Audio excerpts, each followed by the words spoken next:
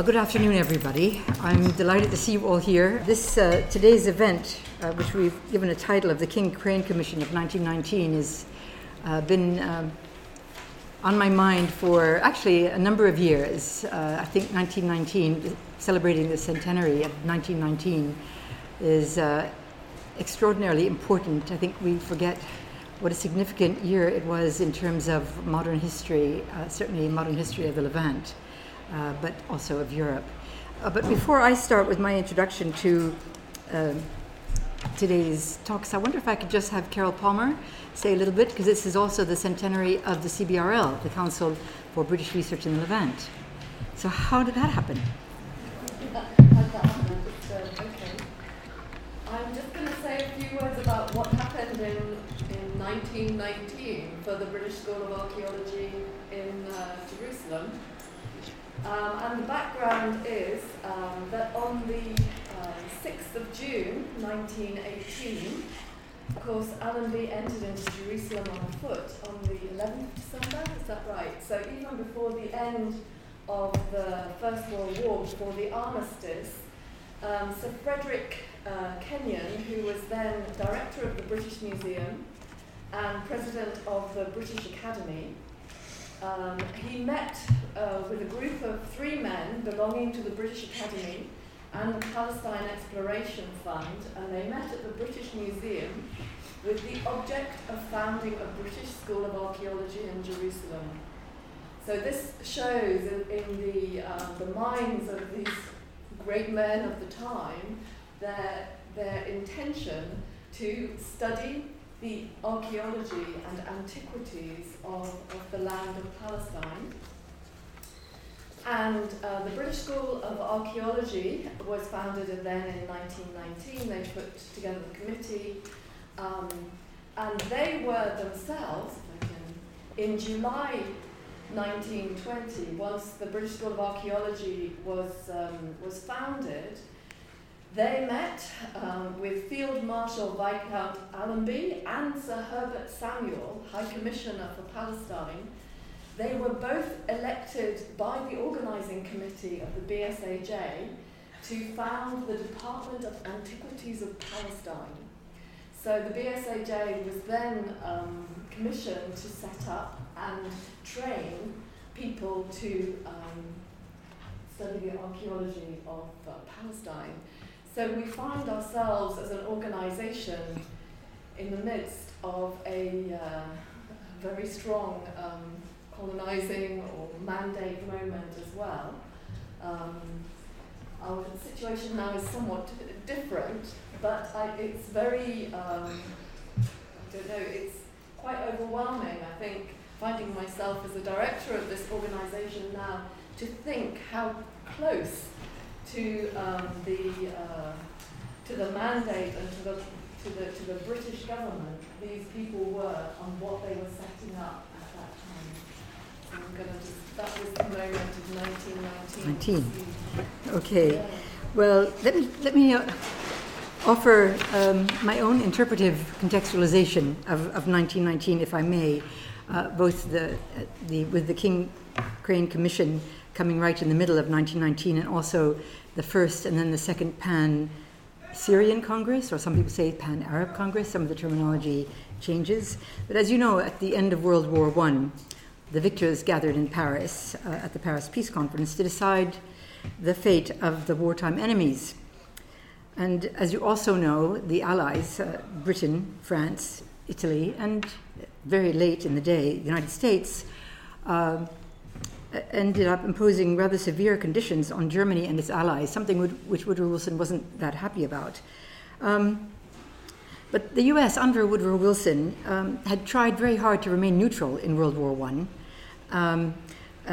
In fact, many statements were made at the beginning, in the first few years of World War I, that the US was neutral, and certainly in its attitude towards the Ottoman Empire. But due to numerous incidences on the high seas, the sinking of merchant ships and so on, the U.S. finally entered the war against Germany in 1917. numerous secret wartime agreements had taken place amongst the Allies between 1915 and 1917. I'm sure those are going to come up today. You probably, I'm sure you all have heard about Sykes-Picot, and Alan, a number of you have written about that. But also the other secret set of negotiations between the Sharif Hussein and the MacMahon, the correspondence or agreements promising the Arabs a kingdom, if you want, in the southern provinces of the Ottoman Empire if they entered the war against the Ottomans. So there were a lot of agreements that were all conflicting with each other. But 6 months after entering the war, Woodrow Wilson, in January of 1918, outlined what he believed would be the principles upon which peace negotiations should be based. And these are the famous 14 points. And some of these 14 points, number 14 was actually the creation of the League of Nations. But amongst these points was the recognition of the self-determination of numerous peoples, the understanding that Belgium should return to being Belgium, France, the Austro-Hungary, also Poland and Serbia, Macedonia, all these places, self-determination, that kind of example was being used to say these people should be able to return to being independent countries. But for the Turkish people of the Ottoman Empire, they were to have their own country, and other nationalities of the Ottoman Empire, they would have security. There are lots of different statements as to what he intended, but the interpretation was that some form of canvassing of the opinion of the other nationalities of the Ottoman Empire should take place. And so quite a bit of negotiations, which I'm sure will come up here. It took about 6 months after January's 14 points for a committee to actually be established. It was meant to be an inter-allied committee that included French and British representatives. And for a while, it seemed as though that would happen. There was a point when Howard Bliss, who at the time was the president of the Syrian Protestant College, which had moved from Aleppo to Beirut and is now American University of Beirut, actually stated that an inter-allied or neutral commission or mixed commission should be sent at once in order to give an opportunity to the people of Syria, including Lebanon, to express in a perfectly untrammeled way their political wishes and aspirations in terms of what form of government they desire, and as to what power, if any, should be their mandatory protecting power. So France and Britain and Italy kind of went along with this for a while, and then they delayed, and finally they backed out. So in the end, the Inter-Allied Commission was only American, and it was made up of two commissioners, one who was president of Oberlin College and also very important in the YMCA, the Young Men's Christian Association, and Charles Crane, who was a very wealthy philanthropist. These were the two commissioners. They brought along board an advisor, Albert Lieber, who he had some experience of the Orient, having been a teacher at Roberts College in Istanbul. And along the line, they also brought on board two technical advisors, one for the northern region and one for the southern region. And so their report, well, I think you could say more than one report was filed.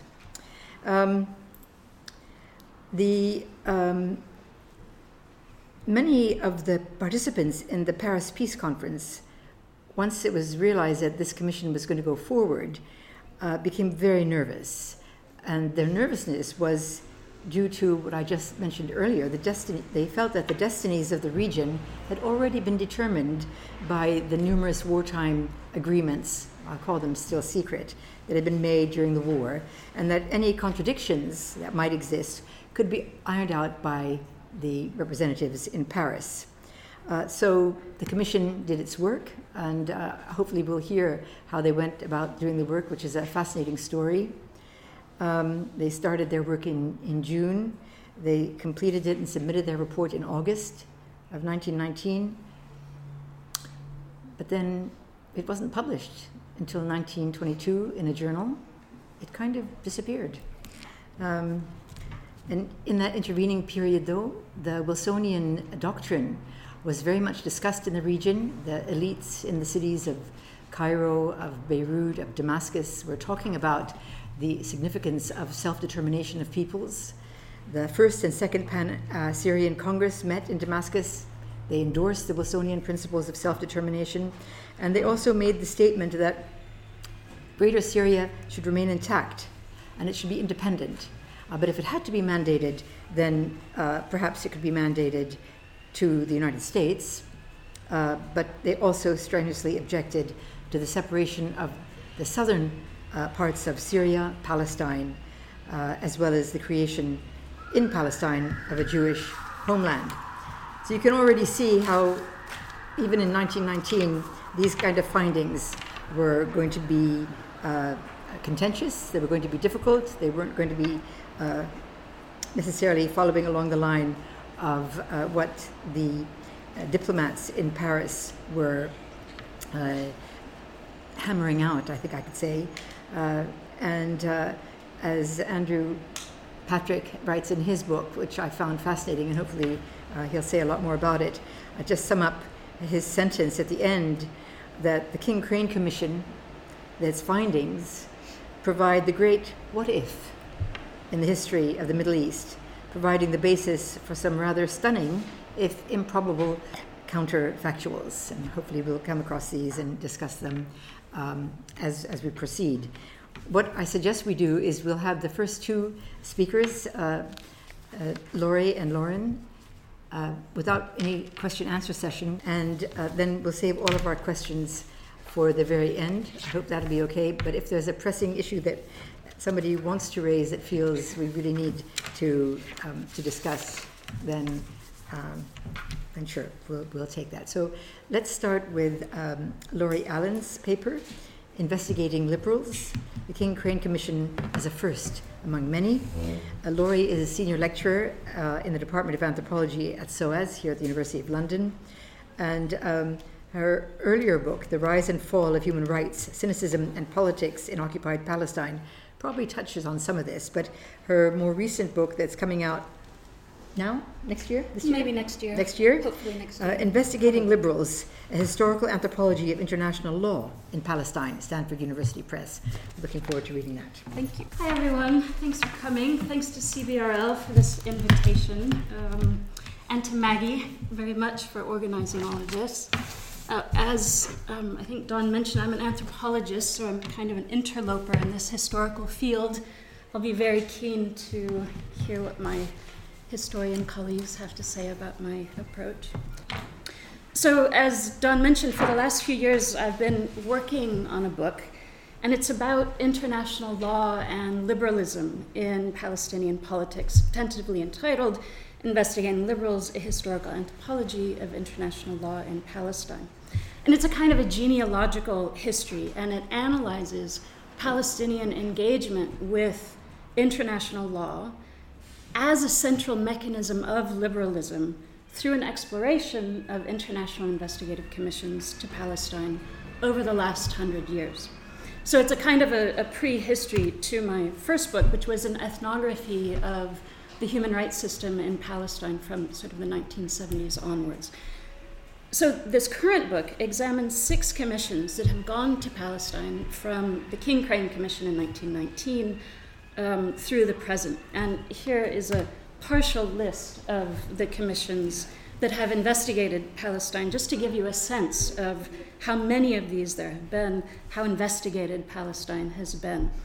And the latest commission issued its report in March of 2019.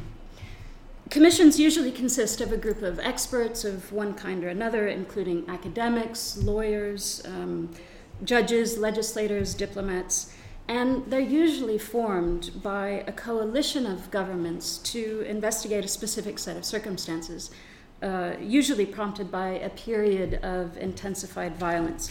And in general, they're charged with understanding the reasons for violence and making recommendations for how to reach a political solution. Most commissions these days are sent by the UN Human Rights Council and use international humanitarian and human rights law as their framework. Each one has held out the promise of sovereignty, equality, justice, and each has failed to deliver on that promise. Depending on how we define things, the King Crane Commission was the first investigative commission to Palestine. And it was interesting for a lot of reasons, many of which you'll hear about from my colleagues. I want to give you a sense of just two of those reasons. First, by showing you how much hope in liberal international law this commission prompted. And secondly, by offering a broader historical context in which to consider this commission as one investigation among many that has offered Palestinians unfulfilled hopes. First, a bit of background to the King Crane Commission. As Dawn already referenced, in US President Woodrow Wilson's famous speech in 1918, he outlined his 14 points, principles by which he thought international peace could be restored and imperialism put to an end. Wilson reassured the Arabs in the unraveling Ottoman Empire that they should have an absolutely unmolested opportunity of an autonomous development. In a follow-up speech, he said, "Self-determination is not a mere phrase. It is an imperative principle of action." This is part of what spurred the growing importance of self-determination in international law, heralding a new international order in this period. And Arabs in the region seized on its public articulation to further their claims for independence and to raise their objections to Zionism, claiming the principle of self-determination for themselves, the native inhabitants of Palestine. Wilson had said the reconstruction of international peace could only happen with a view to the wishes of the peoples involved, and he dispatched the investigative commission to what was then Greater Syria, which included Palestine, to find out what those wishes were. The British, the occupying power in Palestine at the time, were not so keen on this investigative commission, and here's where I give you a bit of the history of the conflict. In Prime Minister Lloyd George's address at the peace conference, he predicted that the competing nationalist claimants in Palestine were, quote, going to grow up into two troublesome chickens. The Jew, virile, brave, determined, intelligent. The Arab, decadent, dishonest, and producing little beyond eccentrics, influenced by the romance and silence of the desert. So that gives us some idea of what the Arabs were up against at this point. The British considered Palestine to be, some kind of Hobbesian barnyard and themselves somehow the best or only order-imposing Leviathan for the job. The troublesome condition of Palestine was by then already well known. Palestinians had been protesting the Balfour Declaration since the British made this promise to help facilitate a Jewish homeland in Palestine in 1917. By the time of the King Crane Commission in 1919, the Balfour Declaration had been incorporated into the text of the Palestine Mandate, converting that statement into one of, from intention into a legally binding obligation within the League of Nations. Despite British objections, Woodrow Wilson asked Henry King and Charles Crane to forge ahead with their investigation. And judging from newspaper accounts of the day, there was every expectation among the Arabs that the Commission's findings would impact the peace conference and the future of Palestine. The only possible outcome of an unbiased examination of the facts was their freedom, Arabs thought. King, Crane, and the other commissioners heard the statements of delegations and collected petitions from various groups throughout Palestine, including the political elite, of course, village chiefs and notables, but also merchants, municipal councils, political party representatives, cultivators, and even Muslim ladies, as the commission recorded them. The commission heard consistent demands across these diverse strata of the Palestinian public. The majority wanted independence in a multi-faith, united Arab nation of Greater Syria, including Palestine, under the constitutional rule of a monarch. Although they spoke in the terms of international law of the time, of sovereignty and self-determination, protection of minorities, the Commission's Arab interlocutors were aware and wary of some of the dynamics of international law at the time. Namely, the dangers of being governed by a mandate power as an extension of colonial rule. Many Arabs did not want a mandate because, as one commentator foretold, quote, our acceptance of foreign sponsorship would be an admission of our own inability to govern ourselves and therefore deny us of the opportunity at any point in the future to enjoy that right. The majority also vehemently opposed the Zionist plan to establish a Jewish homeland in Palestine. Despite this wariness among some, there was also a lot of hope. The King Crane Commission was a first forum in which Arabs in Palestine developed public hope that a liberal international order and international law would include them, and include them in a nation state of equal stature to all others in the international community. So I want to explain a little bit how the historical record gives us this evidence of Palestinian investment and faith in the new international legal order that the King Crane Commission symbolized, to give you a sense of how enthusiastic the Arabs of Palestine were that they would be granted the independence that they believed they deserved. And this is important for my longer story about how the cycle of hope and disappointment that commissions have motivated over a century of Palestinian history has started. Palestinians from all walks of life engaged with the King Crane Commission, and they were convinced that their legal, logical argumentation would be persuasive to the powers that be. Consider, for example, a petition from 1919 from a self-described Christian and Muslim delegation of southern Syria known as Palestine. They submitted a petition, quote, with the full hope that these our arguments and proofs will receive due consideration and that our rights to our home will be confirmed. In their submission to the King Crane Commission, they expressed hope that the Zionist claims, quote, might be shattered asunder through our infallible proofs. They called on the Paris Peace Conference not to encourage Zionism and its religious fundamentalism. Another indication of Palestinians' investment in this commission is in the Arabic press of the day. This collective hope ricocheted across the region's newspapers in what was already a very lively transnational Arabic press, which was especially active in Palestine. The newspapers were inundated with observant and loquacious writers commenting on the King Crane Commission. One wrote at the time, "The news of the Entente sending a commission has been spread with the rapidity of lightning in all the East." The editor of the newspaper Al-Manar urged their compatriots to unite and take an active role in the Europeans' decision about their country. Between April, when the King Crane Commission was first being organized, and August of 1919, when it completed its trip in the Near East, the newspaper Al-Asima published 1 or 2 articles discussing the King Crane Commission almost every single week, and so did other Arabic newspapers. But their hope was also more than discursive. The King Crane Commission received a rug with the map of the Arabs' preferred national borders woven into it, which was to be presented and passed on to President Wilson at the peace conference. I'm somehow doubting it made it to him. Arabs throughout the Levant expected that the International Commission would see the sincerity of their claims through their very public presence. Crowds gathered in the hundreds in the streets to greet the commission and submit their petitions, despite the British military government's official announcements discouraging such public excitement. In one of my favorite episodes from this period, which one of the commission members described in a letter home to his wife, a crowd of some 100 men bearing swords and spears stopped the commission outside of Tripoli, on its way to Homs in present-day Syria, in order to deliver their message. Atop their Arabian horses, they escorted the commission onwards to the next roadside mounted delegation, and it made an impression on the commission member, as surely it was intended to do.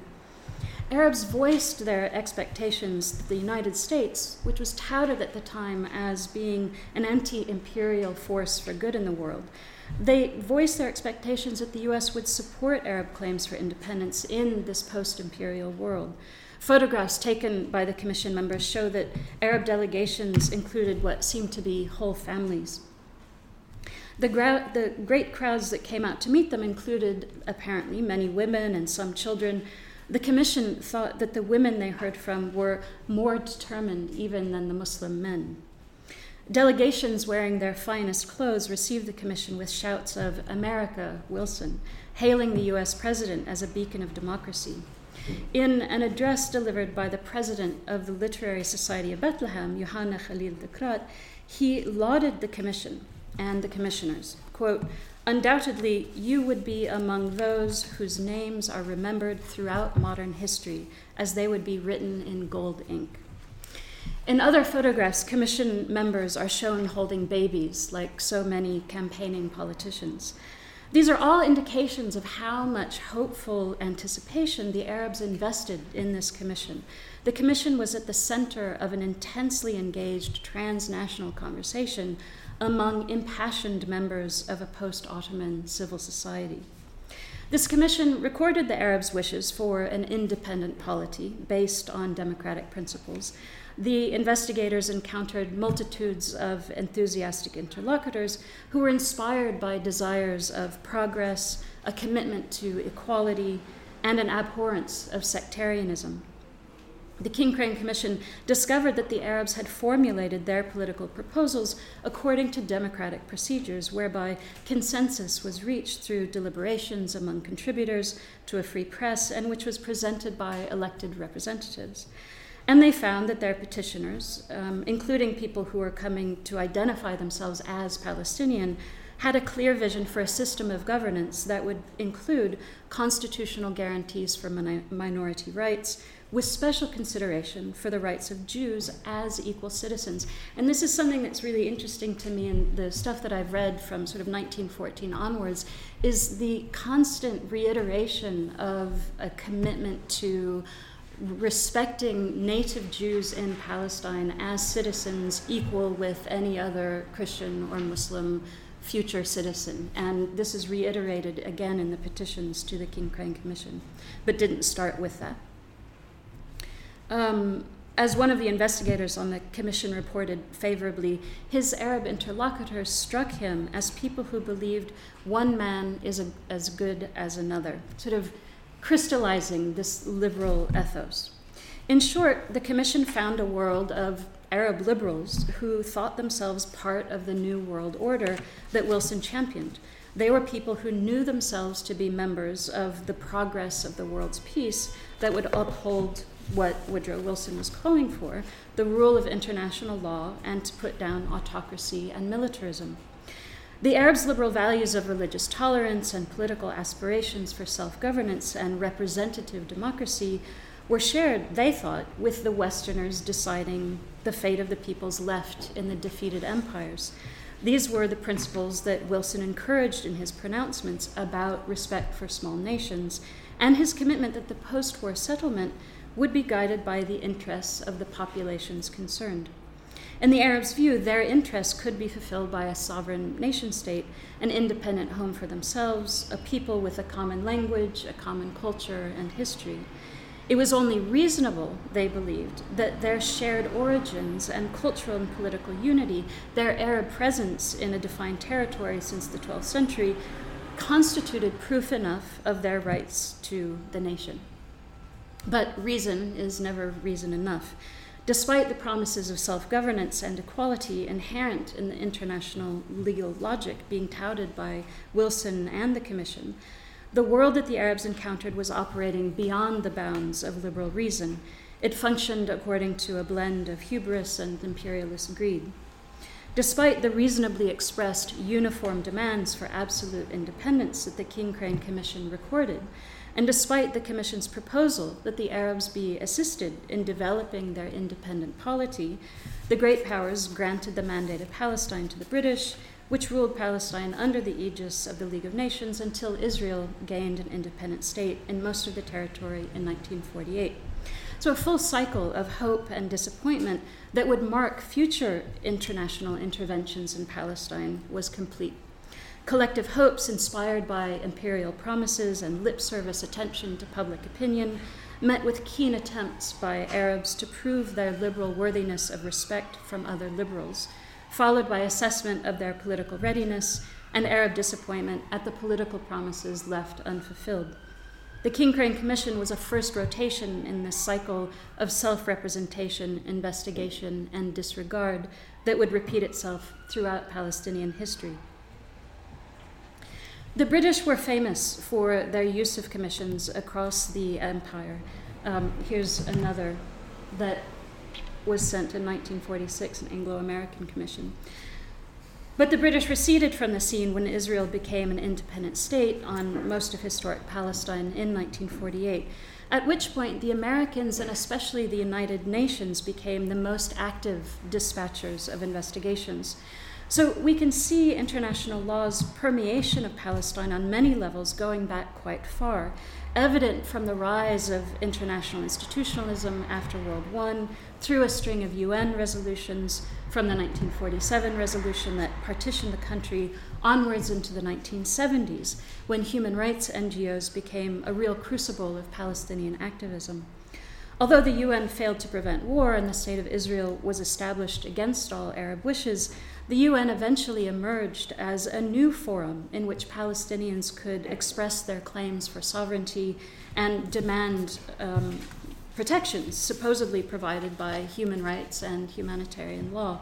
And I haven't time to go into detail, but what's evident in Palestinians' testimony to many later investigations that the UN and other governments have sent is that they have each reignited a vigorous hope in that world body and the power of international law, hope in a world working in the service of international law and human rights.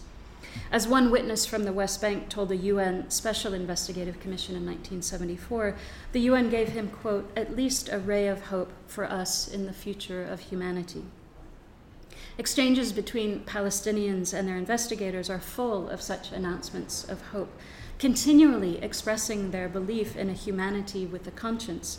These are expectations that the international community will put an end to their suffering. The international community, through these commissions, encourages these expectations. And the King Crane Commission, I'm suggesting, is one of the first kind of manifestations of this form of international community. Yeah? In 2009, South African Judge Richard Goldstone explained the goal of the UN Commission he was heading. Quote, "The aim is to allow victims and survivors on all sides to speak for themselves to the international community." One of the survivors they heard from was a man from the Gaza Strip who lost 11 members of his family to Israeli shelling.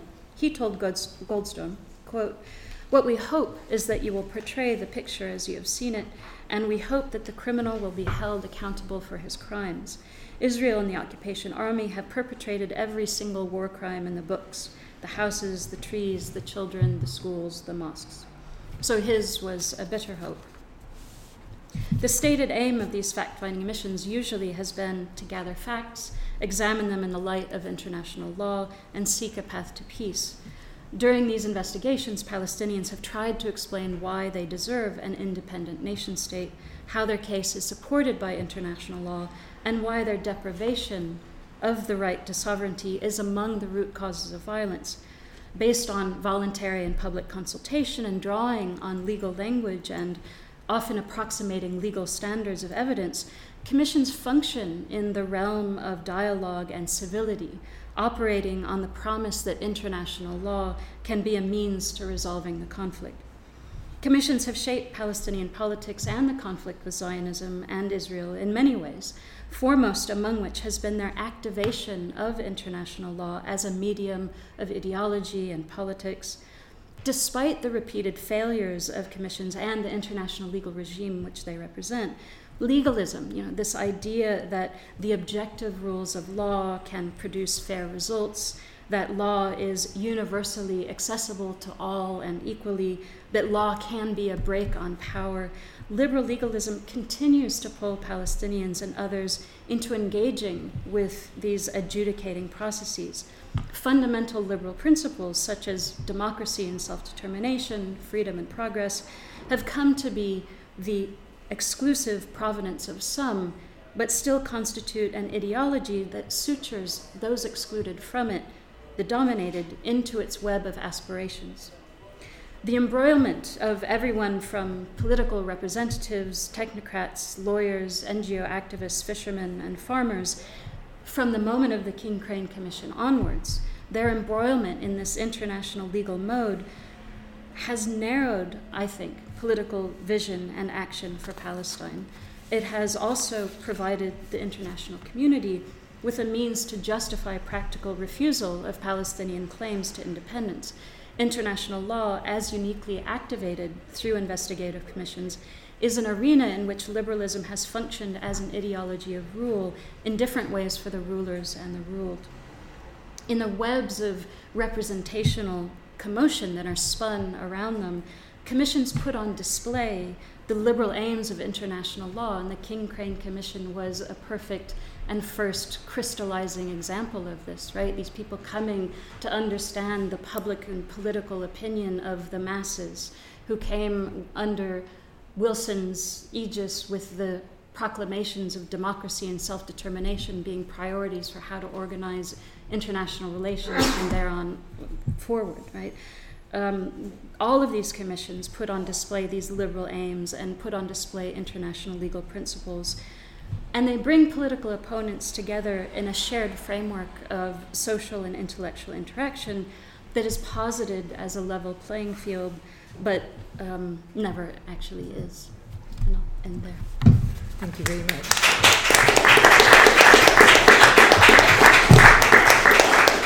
We'll move on. Now, we're going to be really experts on the King-Crane Commission by the time we get to the end of the evening. Lauren is going to develop some of these ideas, I think, more broadly. She's going to be looking at the 1919 King-Crane Commission in a transnational context between the mission civilisatrice and revolution. So I'm assuming this is going to be looking at the competition between the French and the British, but maybe I'm wrong. Maybe not as much. Lauren is a lecturer in Middle Eastern history at Yale University, and she previously held a postdoc at the University of Manchester, having received her PhD here at SOAS earlier, and her first book, The Invention of Palestinian Citizenship, 1919-1947, was published by Edinburgh University Press. I'm sure there's another book on the way. Yes, hopefully. Yes. So it's yours. Thank you so much, John, and thank you to everyone at CVRL and Maggie as well for helping to organize this and really be able to draw such a good crowd, I think, as well. I think this is a really good setup for this kind of talk. I have to say I don't really have PowerPoint slides like Laurie did, but this may suffice for now, I hope. And I want to thank Laurie as well for painting such a vivid picture of Palestine and also of Greater Syria, the reception that was given to the King-Crane Commission, and the real enthusiasm. I think this is something that is worth talking about maybe more, although I'm not going to talk about that so much. But in this idea of hope for the findings of the King-Crane Commission amongst the populations of Syria and southern Syria. And I'll talk about Palestine a little bit, but what I want to explore in more detail in my talk is something else, and something that will maybe question seeing the Wilsonian moment as a kind of watershed in which all of a sudden there is this new enthusiasm for liberalism and the idea of self-determination. My talk itself is very much exploratory and maybe has more questions perhaps than answers at this stage. I don't want to talk so much about the King-Crane commissions, the delegations that were met with, or the conclusions, or analyze the petitions in such detail as Laurie did, although certainly the amount of petitions that were received are really interesting, I think, to go in and back and look at. And for those of you who are interested, and Andrew may bring this up as well, I think most or many of them are archived online digitally now. So there is this repository of all of these commissions that are really interesting to go through now. What I want to do is try and frame the King-Crane Commission in its the kind of wider transnational or transregional context and ideological context in which it conducted its work in 1919, with a focus on Palestine and maybe more Egypt. As a historian, I think it's worth discussing briefly this kind of transnational Arab Levant context in which certain European and American perceptions of race, culture, and identity played out and impacted the King-Crane Commission. So, for instance, the commission traveled through Syria, as we've heard, in 1919 in the spring, and then actually arrived in Greater Syria in the summer of 1919, which was at the exact same moment that the United States recognized the officialness of the British protectorate over Egypt. And this recognition came on the basis that the Egyptians, the U.S. recognition of the protectorate, which had been in place since the start of the First World War, but the US actual kind of affirmation of it came partly as a result of the idea that the Egyptians were too culturally inferior to actually have the right to self-determination. So this is something coming from President Woodrow Wilson's administration at the exact time that the King Crane Commission arrives in the Levant, or at Jaffa. And this is a shift, this idea of when do Europeans and Americans start seeing the Middle East or the former Ottoman Empire as culturally inferior and too culturally inferior to be granted independence. Sort of prior to this, at the turn of the century, there was certainly this idea that the inhabitants of the Middle East, at least in the Arab parts, were too racially inferior to have independence. So there is this kind of shift around the time the King Crane Commission comes into being. And I want to talk about that in a little bit more detail here. And I want to think as well about what role the notions of inferiority meant, if any, for the King Crane Commission, the actual commission members, or at least the 5 or 6 or so who really mattered, within this so-called Wilsonian moment of 1918 and 1919, and also within the ways in which the King Crane Commission itself portrayed its mission. And I think placing the King Crane Commission in its kind of proper historical context, post-war European insistence, or the kind of heyday of this idea of a civilizing mission, or mission civilisatrice, within the Middle East and within the wider imperial world. And I think this ideology is necessary to understand how the Commission too fits into this interwar context of civilizing mission mixed with liberalism and also mixed with racism, as it became embedded within the Western idea of tutelage or trusteeship, and Western claims to being able to send commissions that would understand the desires and wishes of the population. And I think we look at, and Andrew's work goes into this a little bit, the little work that has actually been done on the King Crane Commission. It's often put within this bubble of other wartime promises that the Allies made between each other, or, for instance, the Hussein McMahon correspondence with leaders within the Arab world, rather than what maybe we should think about doing, and this is sort of the exploratory nature of this talk, thinking of the King Crane Commission within its wider imperial context in 1919. That it's not just these promises that are slowly being made public to the Arabs, the Balfour Declaration becoming public around this time as well in kind of great detail, but also other events that are happening in Egypt, in India, that may have also had just as much of an impact upon the delegations in the Arab world meeting with King Crane as did these treaties.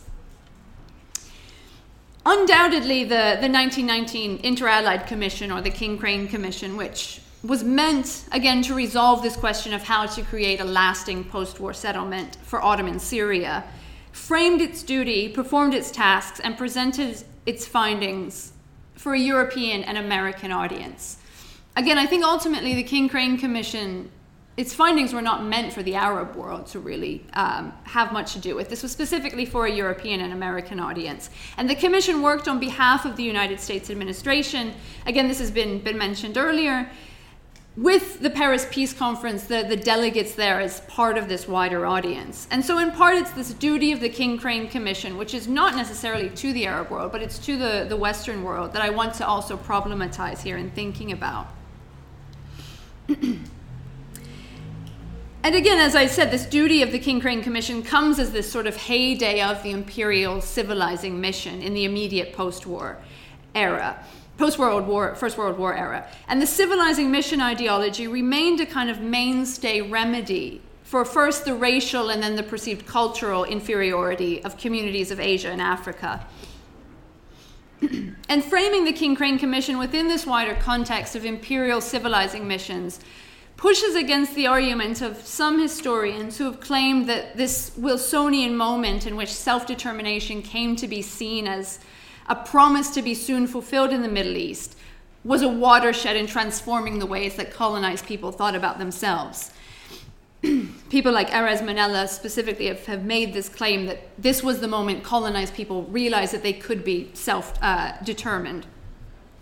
And so to begin this discussion, I want to briefly discuss a reassessment of 1919 within this Wilsonian moment. And something that I came across recently, a piece by a historian called Hussein Omar, who's in Dublin, in the London Review of Books, has made this argument that we should review or view the years between 1918 and 1925 as a kind of Arab Spring of the earlier, the post-war Arab Spring, or the 1919 Arab Spring that he calls it. And Omar touches upon, although not in name, the Egyptian reception of Woodrow Wilson's civilizing mission ideology, which then again became embedded in the League of Nations, the mandates for the League of Nations. And prior to January of 1918, when Wilson made his 14 points platform speech, he also made clear prior to this that a post-war settlement needed to include frameworks for which rulers could only govern with the consent of the ruled. So something that then kind of morphed into what we think of as self-determination, but this idea that Wilson promoted, that rulers could only govern with the consent of the ruled, and I don't want to sort of step on the toes of maybe Andrew's talk, so I won't go into this too much, but it's quite vague in itself, right? The idea did not necessarily mean that independence had anything to do with self-determination, right? It was the idea that only with the consent of the people could an imperial power, a colonial power, or a mandate rule. But there was not really embodied within this idea kind of full self-determination that was being demanded in 1919, for instance, by the Egyptians to the British.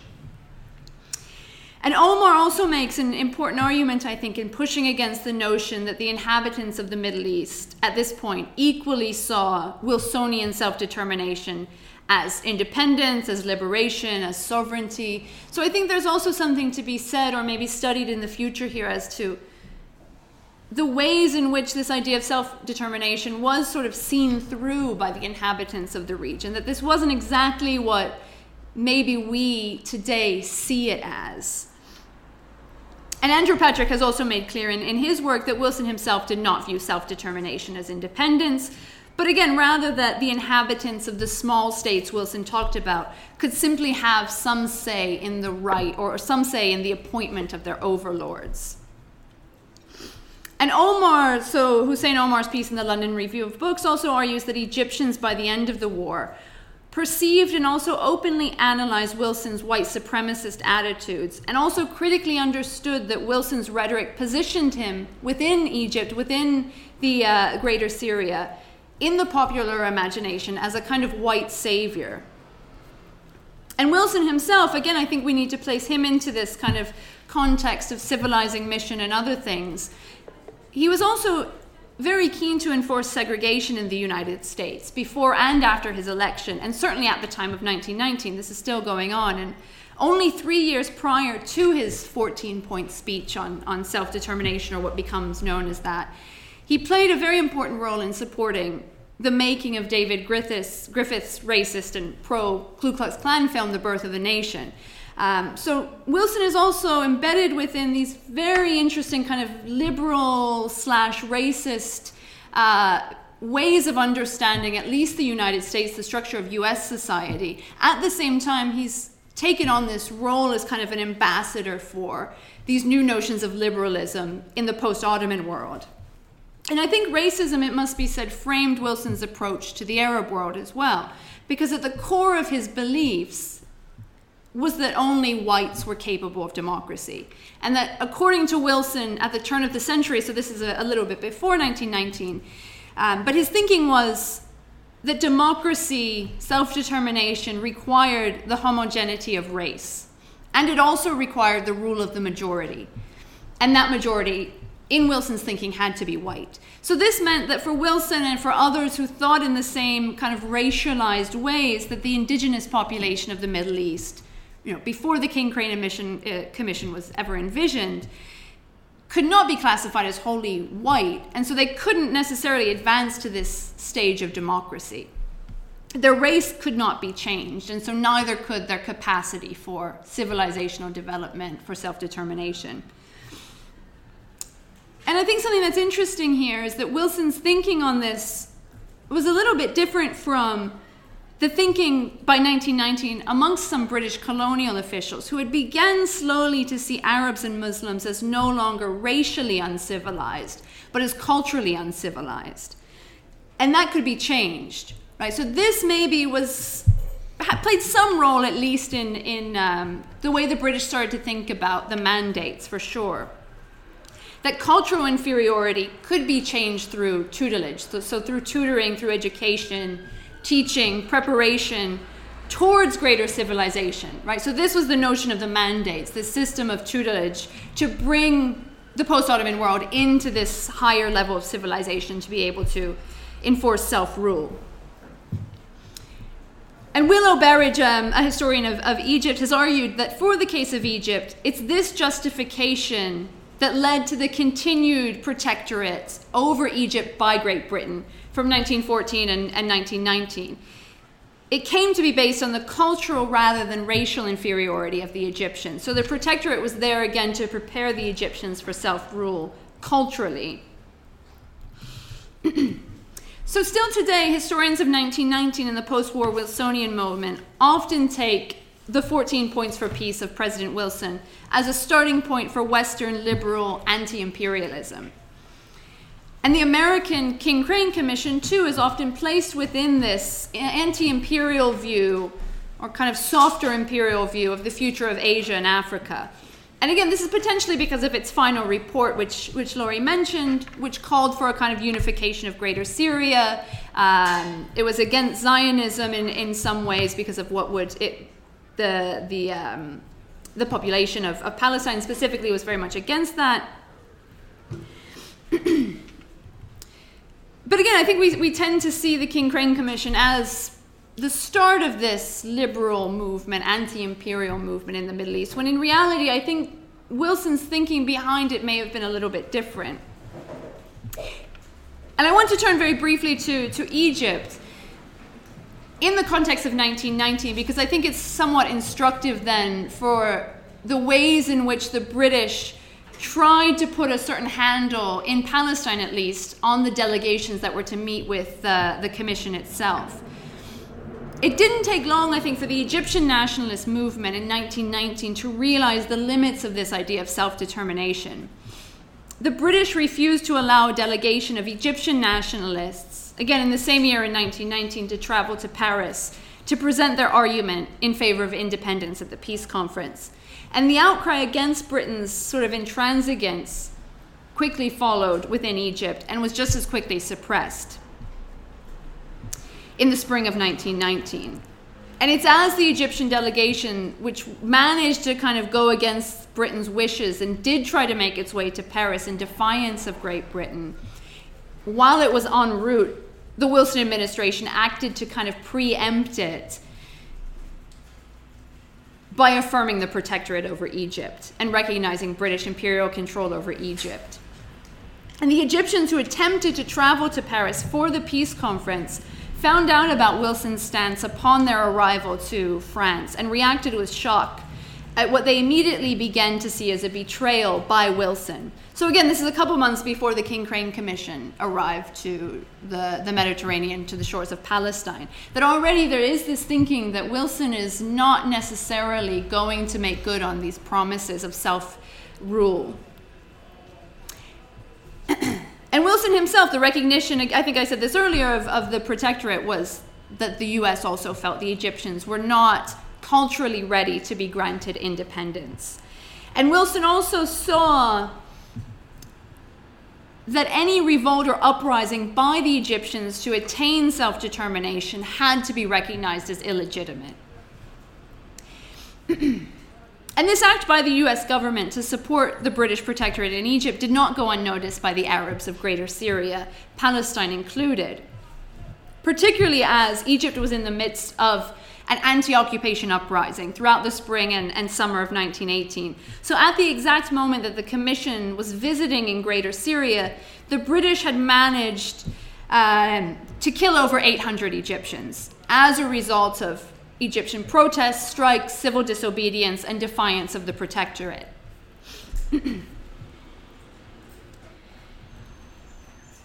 And it's also hard to believe that in the midst of Egypt's uprising in 1919, that the Arab provinces could have trusted the King Crane Commission to truly enforce or trust that the future mandatories would not act just as Great Britain was doing at that same moment in Egypt, or as Wilson was acting at home.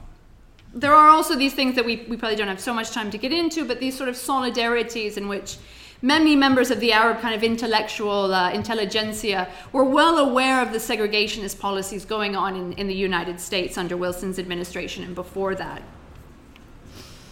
And we also shouldn't forget that the Arab world, again, exactly at this time of King Crane's visit, witnessed the news reports of the Amritsar massacre, also in 1919, carried out by British soldiers in India. This happening only a couple of months prior to the King Crane Commission. And in fact, the chief administrator of the British military government after the end of the First World War, which was headquartered in Palestine and known as Occupied Enemy Territory Administration, the head of that military administration, a man by the name of Arthur Money, General Arthur Money, made a statement as soon as the commission arrived, or about that time, that the Palestinian Arabs felt that the violence of the British in the spring of 1919 in Egypt and India proved the British, quote, tenacity in retaining any country in which she has once received a footing, and recent events in Egypt have made a profound impression in Palestine, unquote. So in fact, this had just as much of an impact as did the recent publication of the Sykes-Picot Agreement, which had previously been kept sort of under wraps, and the Balfour Declaration. And I want to turn to one of the Commission's members just briefly to kind of draw this sort of ideological strand through.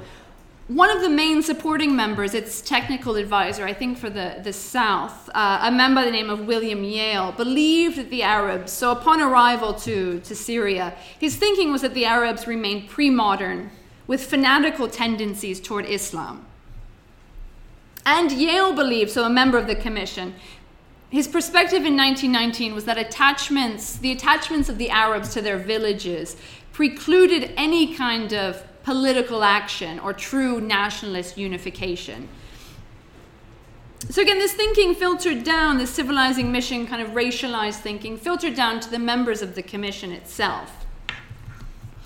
And as part of the King Crane Commission, William Yale, so the technical advisor, submitted his own minority plan in August 1919 that rejected the main kind of majority plan of the King Crane Commission. It rejected the unification of Greater Syria, and it argued against the ability of Emir Faisal, so the son of Hussein ibn Ali, to hold a leadership position within a united Syria.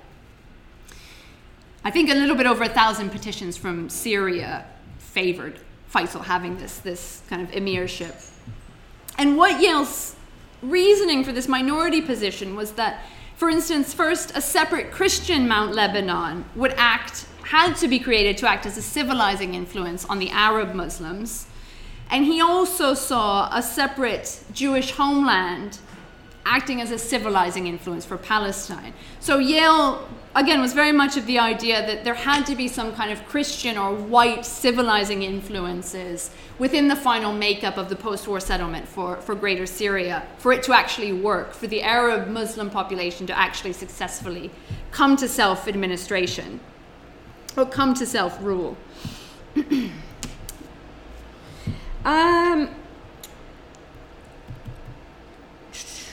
I may skip a bit. I don't want to run out of time. Okay, I'll give you a 5-minute warning. Okay, perfect. Okay. At the same time, I think, or maybe I'll say something else. As something that Laurie Allen has noted in earlier work, emotion plays a significant role in directing these investigative commissions, including in directing the methodology of the King Crane Commission, as it undertook its task to ascertain the desires of the population of Greater Syria. And in fact, the King Crane Commission, and this is something that Laurie's earlier work argues, or an article recently argues, sought and examined the nationalist enthusiasms and the nationalist feelings of the population. And I think it's interesting to kind of juxtapose the Commission's findings on nationalist feelings with other accounts near or about the same time as this. One being the first-hand account of the Palestinian Arabs' nationalist feelings about a decade before by a Russian Zionist schoolteacher by the name of Yitzhak Epstein. So Epstein, Zionists coming to Palestine, who published his thoughts on the Arabs' kind of nationalist attachments to the land in Palestine, made links between the emotions and the potential for nationalist identity formation, and made links between emotion and race. So quite the opposite of what Yale on the commission would later argue, that the Arabs' emotional attachment to their villages meant they couldn't be self-governing. Yitzhak Epstein in 1905 claimed that this emotional attachment of Arabs in Palestine, but he probably also thought it for the rest of Syria, to their villages and to their land would lead to a nationalist uprising if that was interfered with. So Epstein's remedy, again a little bit earlier, was also that self-determination to bring the Arabs into modernity had to happen in a way that would dissuade them from evoking their national, emotional attachment to their land and to their villages. That's just a little bit of an aside, kind of this longer thinking about civilizing missions, specifically in Palestine and the rest of Syria. And it did continue through to the arrival of the commission to Palestine. At the time that the commission, or just before the commission arrived, the British military government in Palestine stressed that the very idea of a post-war settlement that would include the mandates, right? So the commission already knew that there was this system of mandates set up. Again, they were trying to find out who should be the mandatory appointed to the region, whether the British, the French, or the Americans. So the British military government in Palestine stressed that this idea had to be made very clear to the communities that were sending delegations to the commission, and that the communities could not demand full independence. That's what the British argued. They thought that these demands for full independence would simply not be accepted by the League of Nations. So they tried to make clear to the kind of local interlocutors on the ground to stress to the delegations not to make these demands, because they would be in vain. The British were very much of the opinion that they would be in vain because they would be seen as irrational, as emotional, and as representative of an Islamic fanaticism. They would also be seen, according to the British, as demands from the Arab-educated intellectuals, the ex-Turkish army officers, who would only use these demands for independence to stamp out any notions of democracy that would have a role for the fellahin, or for the peasants. At the same time that the military governor of Palestine was making this argument that this idea of independence should not be brought up, he sent out directives to warn the rest of Palestine's British governors who were in place there by 1919 that the indigenous population may hold, quote, fanatical demonstrations against other communities not in line with their views, end quote, which was likely a reference to Zionist immigrants. So in terms of emotion, the British military government in Palestine at the time only allowed the King Crane Commission to enter Palestine and to receive delegations from its communities because the government had this perception that otherwise emotion would take over and this fanatical kind of outrage would break out. The chief administrator, General Money, believed that an armed insurrection in Palestine would be imminent if the King Crane Commission were somehow barred from actually speaking to its inhabitants. The governor saw these fanatical emotions of Palestine's Muslim population as supportive of his fears that this insurrection could then spread to the rest of Greater Syria and into Mesopotamia, or into what becomes Iraq. Similarly, by June of 1919, once the commission is making its way into Palestine, another military official wrote that the Muslim Christian Society in Jerusalem was already speaking of a complete revolution if independence were not granted for Palestine. So here too, I think it's important, and I'll end with this, to consider that the British officials felt that the only way to temper the emotions of the Palestinians, and by extent the rest of Greater Syria, was to allow the commission to enter and to speak with the Arab delegations.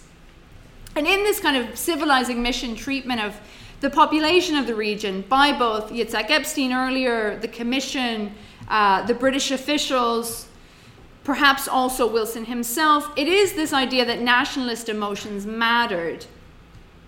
And they also reinforced the European and American belief in the cultural inferiority of the population and its unpreparedness for self-rule.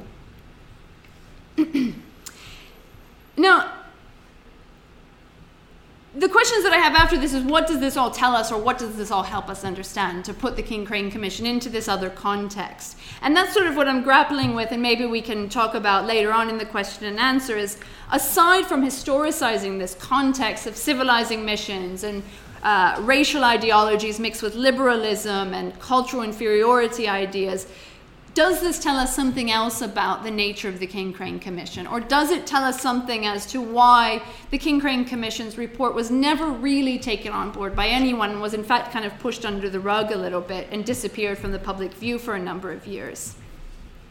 The last thing maybe I'll say is that the King Crane Commission did endorse a process immediately after the war, which becomes much more widespread, which is diverting sort of nationalists' revolt into constitutional channels. And this is something that I think Laurie touched on quite well, that the notion of legalism and constitutional ways to go about demanding certain rights is very much emboldened by the mission of the King Crane Commission.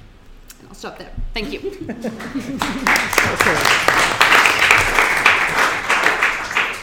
Thank you very much. I think we're really getting now got a broader understanding of how the King Crane Commission fit into all the Western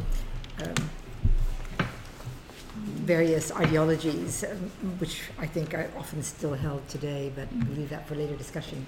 And then I'd just like to make an announcement. This event is taking place very kindly with the cooperation of the London Middle East Institute, which is the building that we're in. And I've just learned from the director, Hassan Hakimian, that he's going to be Actually, academics don't retire. They just leave their post. Retiring from SOAS in the fall, and the Middle East Institute will no longer be the London Middle East Institute, but it's probably become the SOAS Middle East Institute, as being, it's kind of imperialism again. It's being drawn into the empire of the university rather than maintaining that kind of element of independence. So a very big thanks to Hassan and to the Middle East Institute.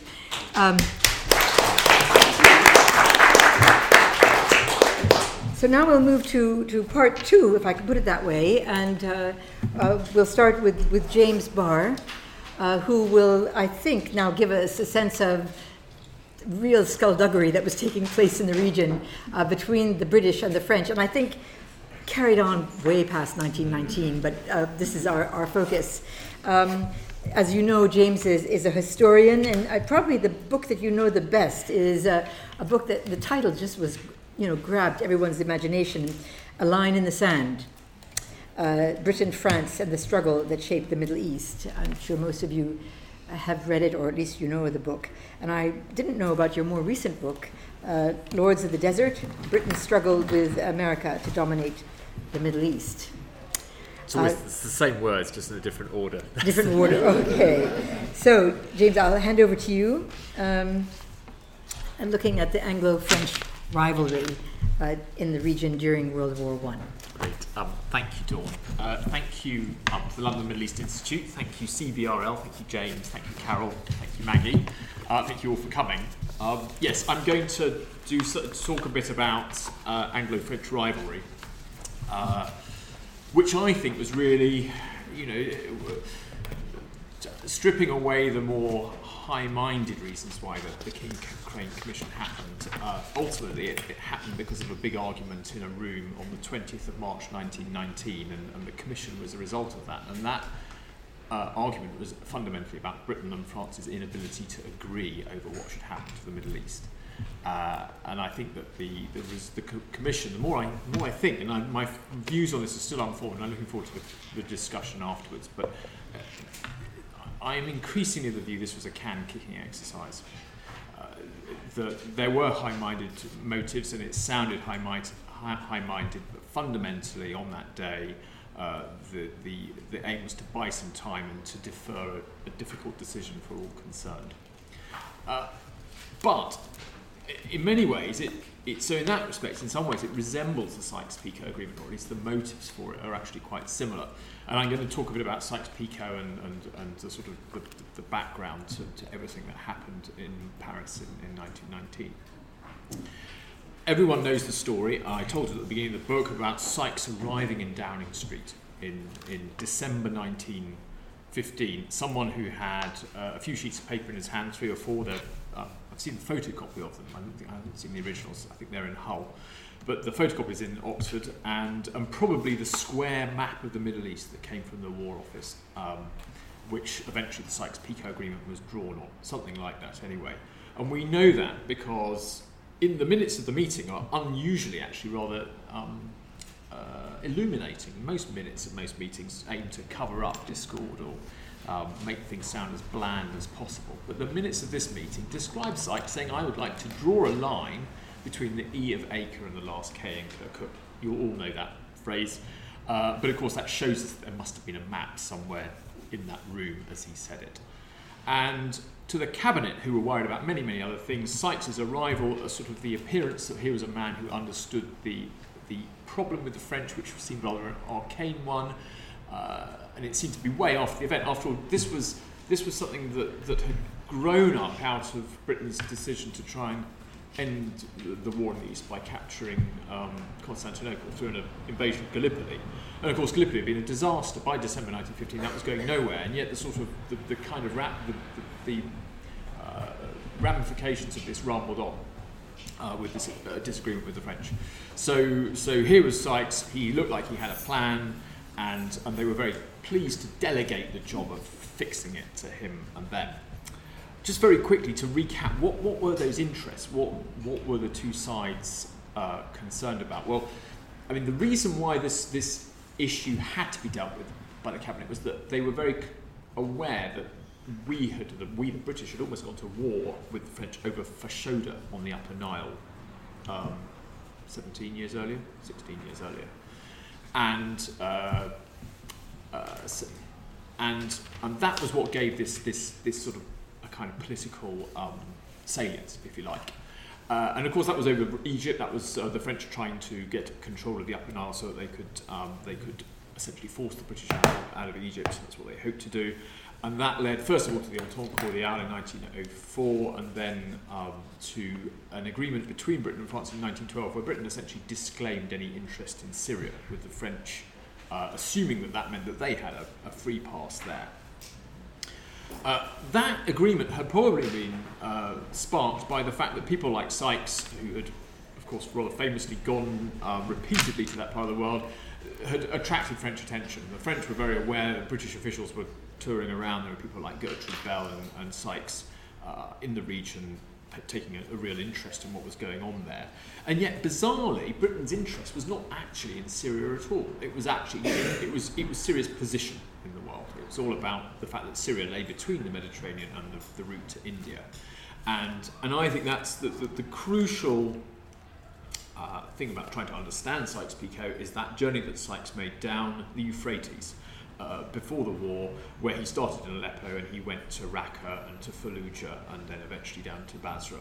And if you can imagine the Sykes-Picot map, the diagonal line, that E of Acre to K of Kirkuk line, pretty much bisects the Euphrates at one point, at the perpendicular, I think, roughly.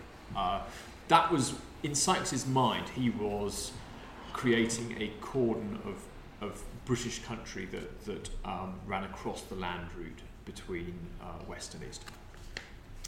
The French interest, on the other hand, was much more wide-ranging. It was there was a desire to get a toehold in the east of the Mediterranean.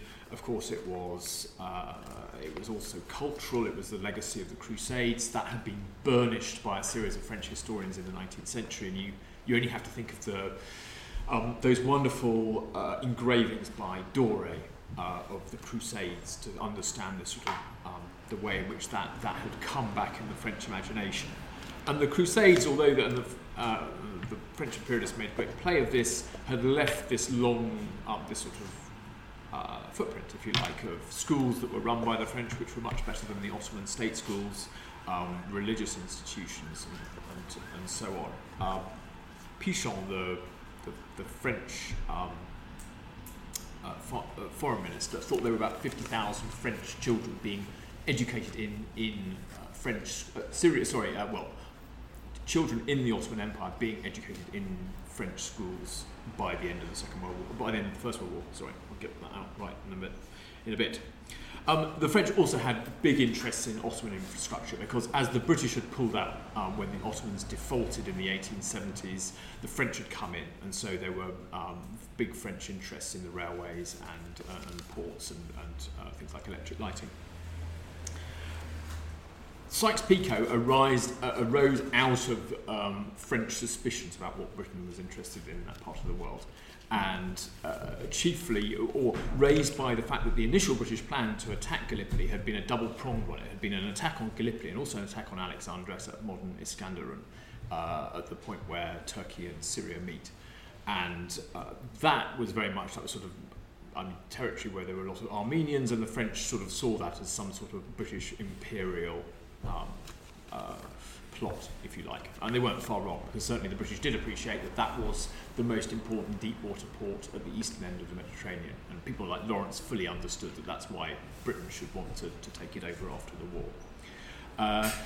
But they got more of an idea when Sykes, who'd been on the committee that had been set up to sort of consider rather prematurely the demise of the Ottomans, went through Cairo on his way to talk to the government of India in the summer of 1915. And for reasons that I still don't really understand, he talked very, very openly about what the British plan was to the French, and the French were very alarmed by Sykes's. He started talking about the idea of a railway linking the head of the Persian Gulf to the eastern Mediterranean seaboard, and that would be run by Britain on British land, and that rang alarm bells with the French.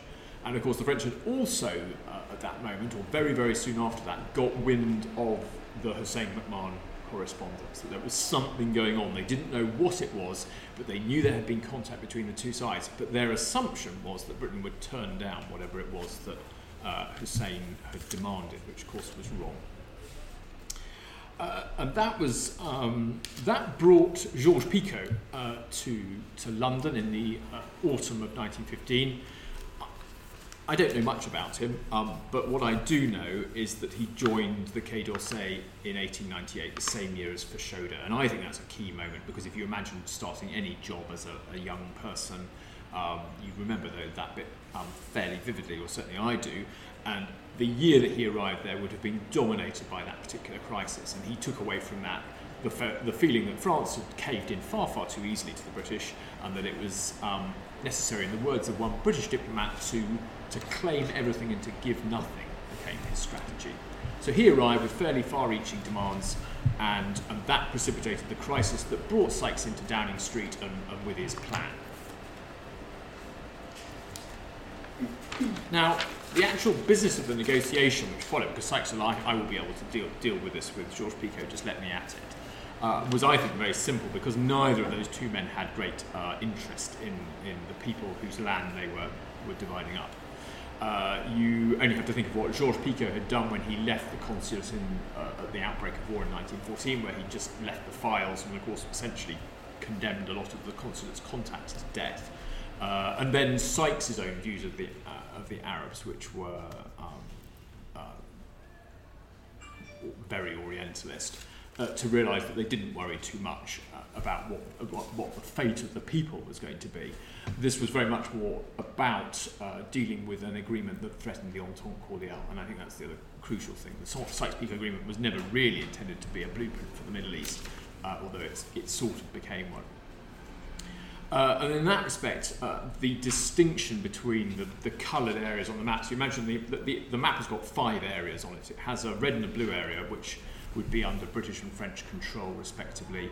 Areas A and B, which are the hinterland, the inland bit, under Arab control, but with some degree of support or protection, depending on whose translation you read, by the colonial powers, and then, of course, Palestine as the 5th part. But this distinction was entirely academic. It was done because the British had to reconcile Sykes-Picot with Hussein McMahon and tried to sort of say that they paid lip service to it. But if you read stuff from the time, and I'm thinking in particular of Lord Curzon's lecture in Oxford in 1907 or 08, it's the Romanes lecture, when he does a great lecture about frontiers, which I'd really recommend if you've not read it. And he says this, it says, every occupation or conquest on a coast may be said to carry with it the presumption of a further inland claim. It was, he said, a doctrine as old as humanity itself. So in other words, what he's saying is that these red and the blue areas, which are on the coasts of the Sykes-Picot area, essentially that is saying that the inland area belongs to those things. And anyone looking at, any Westerner looking at that map at that time in government would have appreciated that fact that the distinction was, cosmetic, blessed. Now, of course, Sykes, the other thing that the minutes of that meeting in 1915 show is that Sykes set himself the job of creating a belt of English-controlled country across the Middle East. That was the phrase he used. But of course he failed. He failed because of Palestine, because the two men couldn't agree on that. And of course that was going to be the biggest issue after that, because it awoke two concerns immediately. One was strategic. He had failed to create the cordon that he had promised he would. And the second was, what would be the reaction of the Zionists? And not in line with this, and something I've discovered or realised more recently, was the reaction of the Director of Naval Intelligence, who said that the deal would be opposed by, quotes, the Jewish interests throughout the world. This opposition, he continued, might be partly placated by the status proposed for the Brown area, that's Palestine, but it may not be wholly or indeed very largely placated.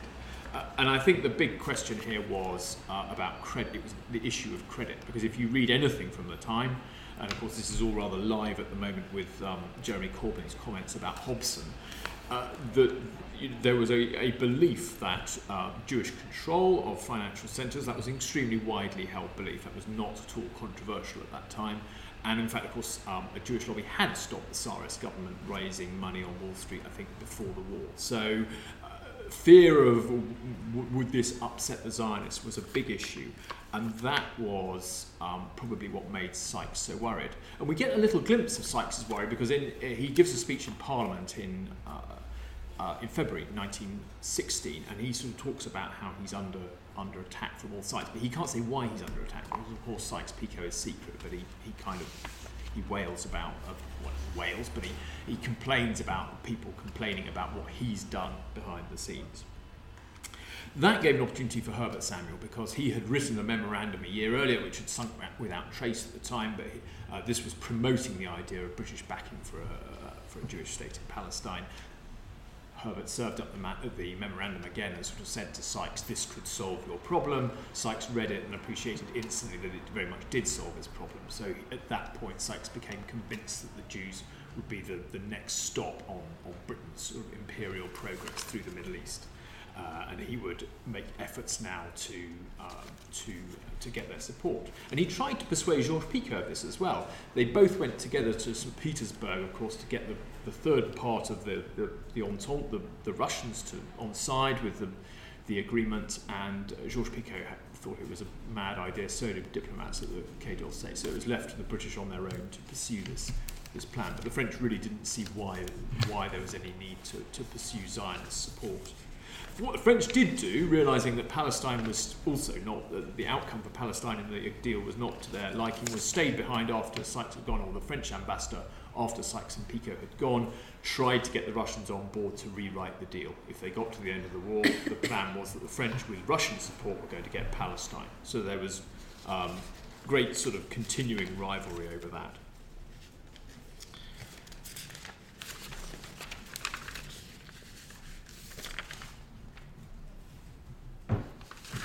And you see, you can sort of see this change coming through 1916. Clearly, there's the arrival of Lloyd George as Prime Minister, and then there's a breakfast that he and Sykes had together on the 3rd of April, and that was a particularly timely day for those two men to meet, because the day before Woodrow Wilson had made his big attack on quotes, the little groups of ambitious men who were accustomed to use their fellow men as pawns and tools, so generally a sort of curse on all imperialism. And Lloyd George over breakfast tells Sykes the importance of not prejudicing the Zionist movement and the possibility of its development under British auspices, because the Jews, quotes, might be able to render us more assistance than the Arabs. So the message had not got through at that point to London about the sort of what Wilsonianism Wilsonianism meant. And that led anyway to the Balfour Declaration, as you well know, and of course that moment in Jerusalem described by Lawrence of Arabia after Allenby's entrance on foot, when Georges-Picot says, now when are we going to turn this over to the international administration that we've both agreed to, and Allenby splutters and goes puce and says, well, at the moment military exigencies and so on, we can't do anything. So manages to kick the can down the road a bit and put off this moment. But the Balfour Declaration was of course a play to try to keep Russia in the war. It was an attempt to mollify, I suppose, American criticism of British imperialism, but it was also done with the timing of the entry to Jerusalem in mind. I'm sure the fact that Jerusalem would presently be taken, and the fact that this Anglo-American issue was going to come to the surface once again. Once you get to the end of the war, and once the French had sort of seen the efforts that Lawrence had made to try to overturn the arrangement, the agreement, the situation is essentially everything that follows can be summarised by the fact that the French are delighted with what they've got. And I make the joke, I'm not sure how seriously one should, but if you look at the map of Sykes-Picot, the fascinating detail at the bottom right-hand corner is the fact that Georges-Picot signed in black ink very firmly. Sykes signed off in pencil. And it might just be that Sykes signed it first and felt that he better not assume that everything was whatever, but in a way it is a perfect illustration of the different views of those two sides. The French were very happy with what they'd wrung out of the British. Georges-Picot very pleased with his tactics. Sykes clearly already by May, knowing that there were plenty of British opponents to this and probably rather wishing that it didn't look the way it did. But so the French were very keen to nail Britain down. The British desperate to rewrite this agreement, not least because they had facts on the ground in terms of British troops in Syria and Palestine, and also in Iraq, and by the end of the war in Mosul, thanks to what one of them called a late effort to school before the whistle went. And the two men, Clemenceau and Lloyd George, met in 1st of December 1918, and Clemenceau needs Lloyd George's support to get Alsace-Lorraine back. He's very conscious that this is going to be an issue. How's he going to get it?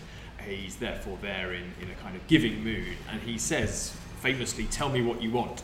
And Lloyd George says, "I want Mosul. You shall have it. Anything else? Yes, I want Jerusalem too." And Clemenceau said, "Yes, you can have it as well." And that, therefore, fixed Britain's concern about the deal, because by the end of the war, the British had realised that Sykes had managed to give Georges-Picot, the major oil-bearing region of northern Iraq. That was not something that they wanted, not least because at that point Britain's oil mostly came from the United States, all came from the United States, and the tenor of Wilson's attitude towards the British Empire was such that the British wanted some more independent sources of oil. That was why they needed northern Iraq by the end of the war. But the question of Syria was left out of that discussion. And the assumption, of course, would be that if Lloyd George got what he wanted, he would presumably let the French have Syria. But that was not at all clear. And preemptively, the French launched a big campaign to get Syrian Lebanese diaspora around the world to petition the peace conference to say that Syria should go to the French. So there were petitions coming from all over the place.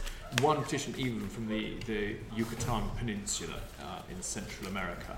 And the aim was to put pressure on the delegates. According to Le Matin, 600,000 Syrians asked the peace conference, quotes, to put France in charge of the reconstruction of Syria.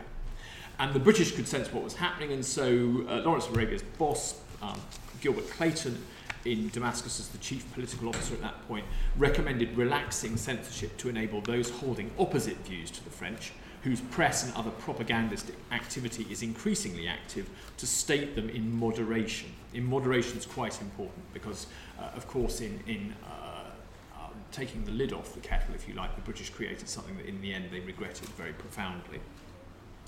And Clemenceau warned the British, warned Arthur Balfour back in Paris that Syria was flooded with British agents carrying on an anti-French propaganda while the French had nobody there. The French tried to keep Faisal out of the conference, but the British insisted that he was involved. And then once Faisal had spoken, they, in line with Shukri Ghanem, the man that they put up to put the case for a French Syria, they accused Faisal of having sort of pan-Islamic ambitions, which they presumably and quite rightly thought was the best way to turn British public opinion against Faisal in the Middle East, given how something like, say, John Buchan's Green Mantle had raised the kind of idea of pan-Islam and the whole question of jihad during the war.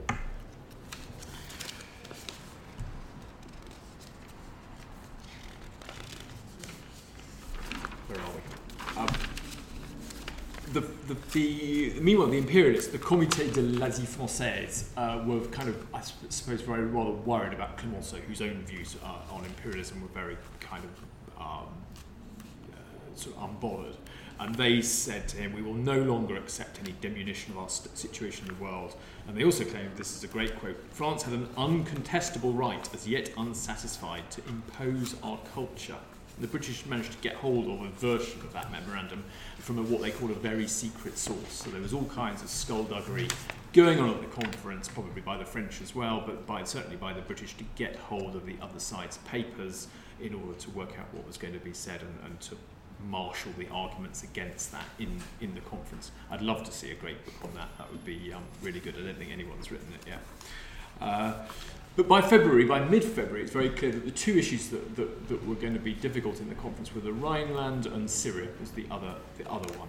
And on the 15th of February, the French confirmed the cession of Mosul and Palestine, but they made it contingent on that they would take over Syria and that there would be a share in the oil. Well, the British were happy to share the oil, or willing to share the oil, perhaps a better way of putting it. But again, on Syria, there was still this concern, and I'll try and come back to that in a minute. So the British then, I suppose, then started to quibble over what Syria was, and they tried to reduce the size of essentially what Sykes had given over to Georges Picot in 1916.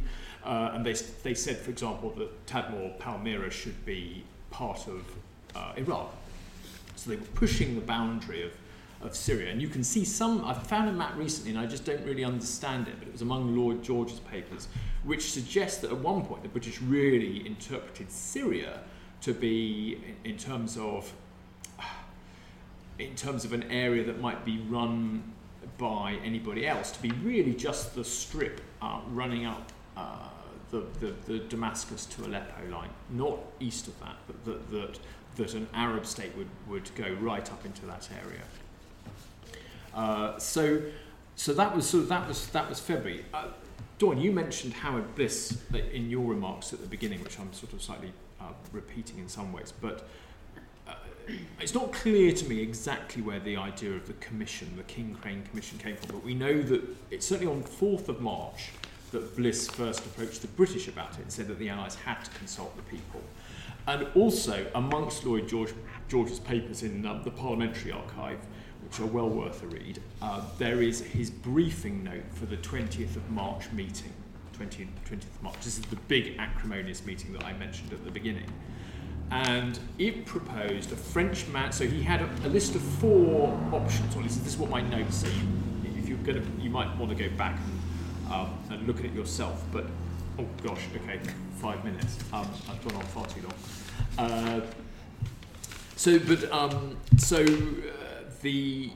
But he went in. The commission idea was number 3, but he did at least go in with the idea of the commission already on there. So the idea of the commission didn't come as a complete surprise to him, and therefore it was not what he wanted. He wanted the Americans to accept a mandate on the spot, but clearly that was not what Wilson was willing to do. And then failing that, interestingly, point number 4 was something that he called the Milner Map solution. I would love to know what that looked like, and I don't. The French said yes, probably. They thought that it would embarrass the British because, of course, Wilson had said that he'd send a commission both to Mesopotamia and to Syria to find out what the people wanted. I think that the British, and they also thought that essentially this was not going to be where the decision was sorted out. It would be sorted out in London, in Paris rather. And the British knew that they would end up clearing up any kind of problem that there was between the Arabs and the French. So they were worried about an Arab-French war.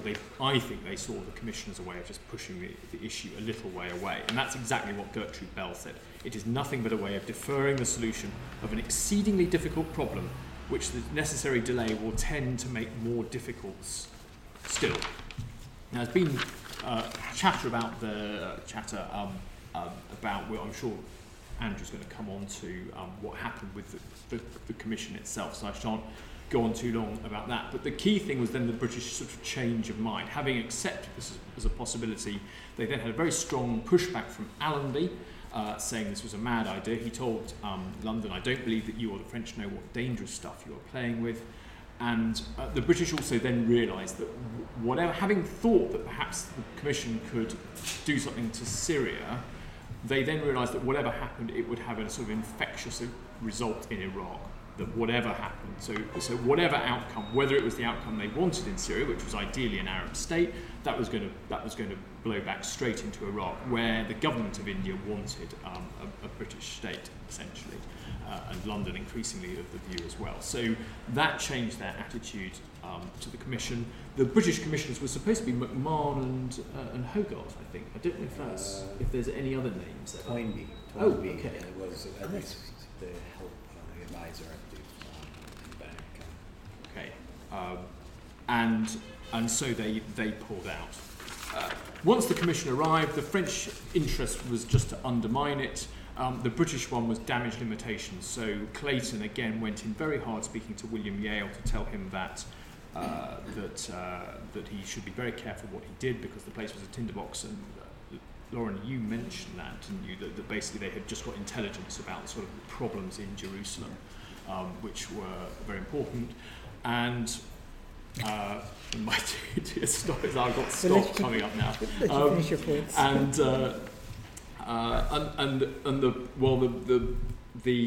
the French basically had tried to not gerrymander the result, but tried to influence the result, something that the commissioners, of course, picked up on and reacted very strongly against.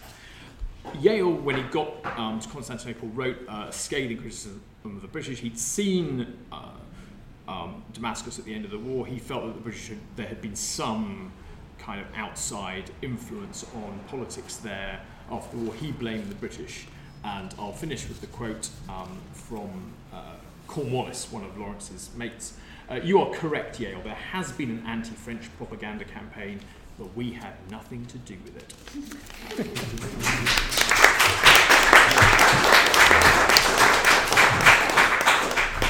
Thank you very much, James. I think we're going to be emerging with lots of questions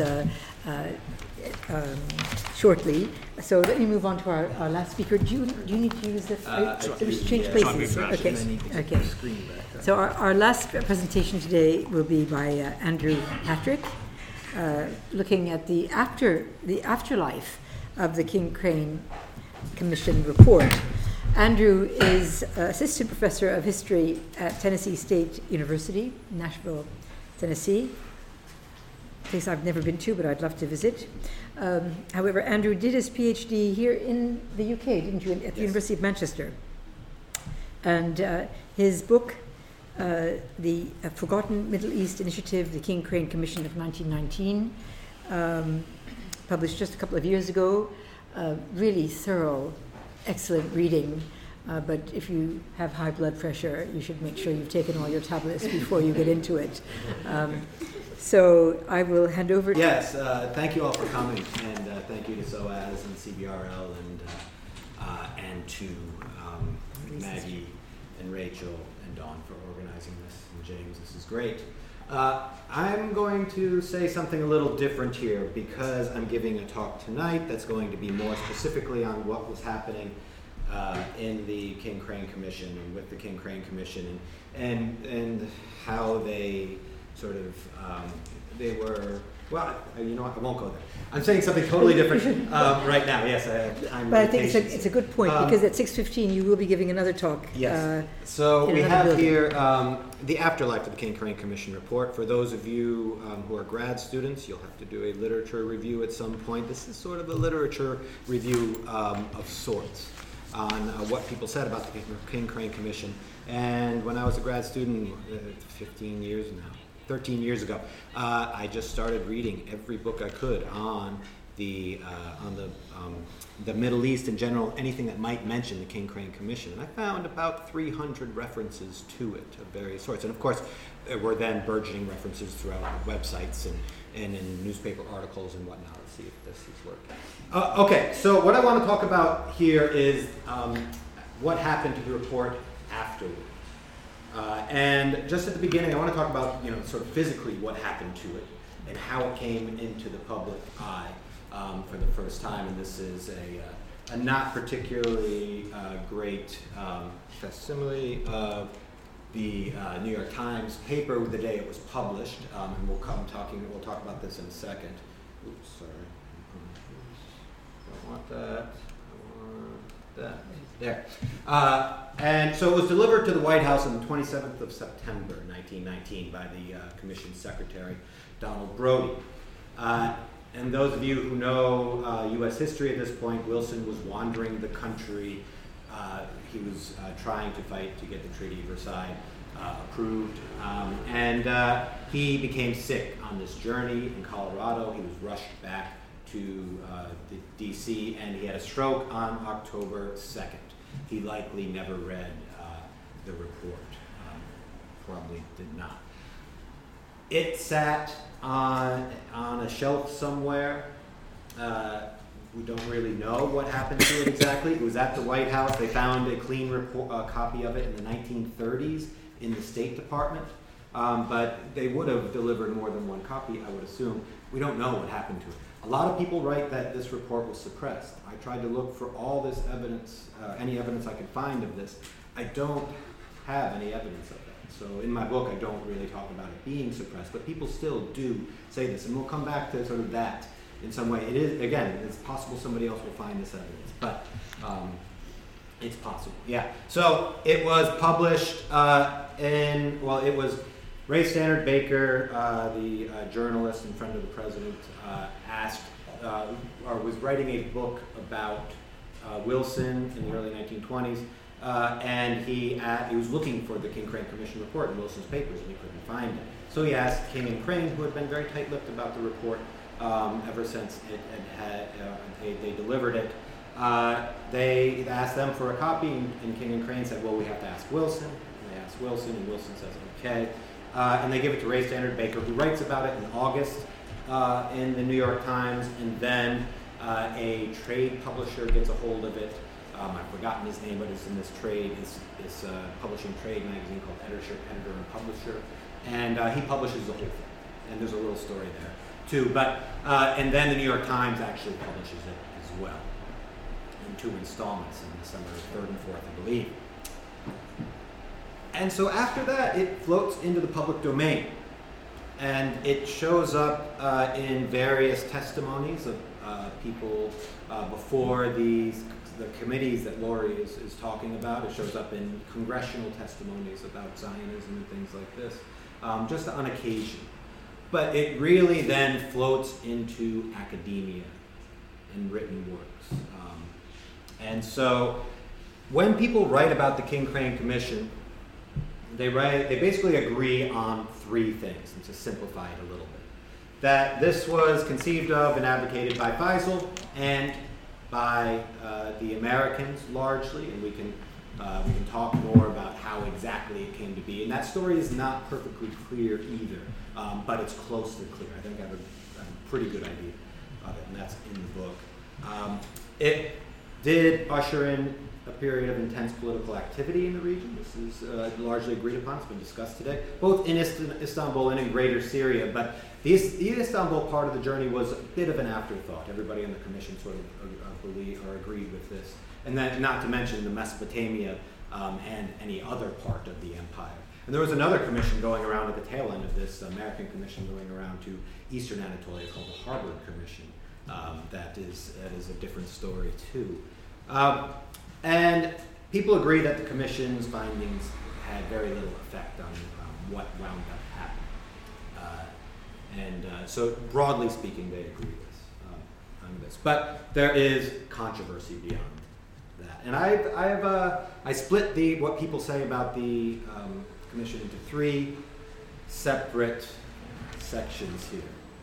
There is this, which is probably the most common.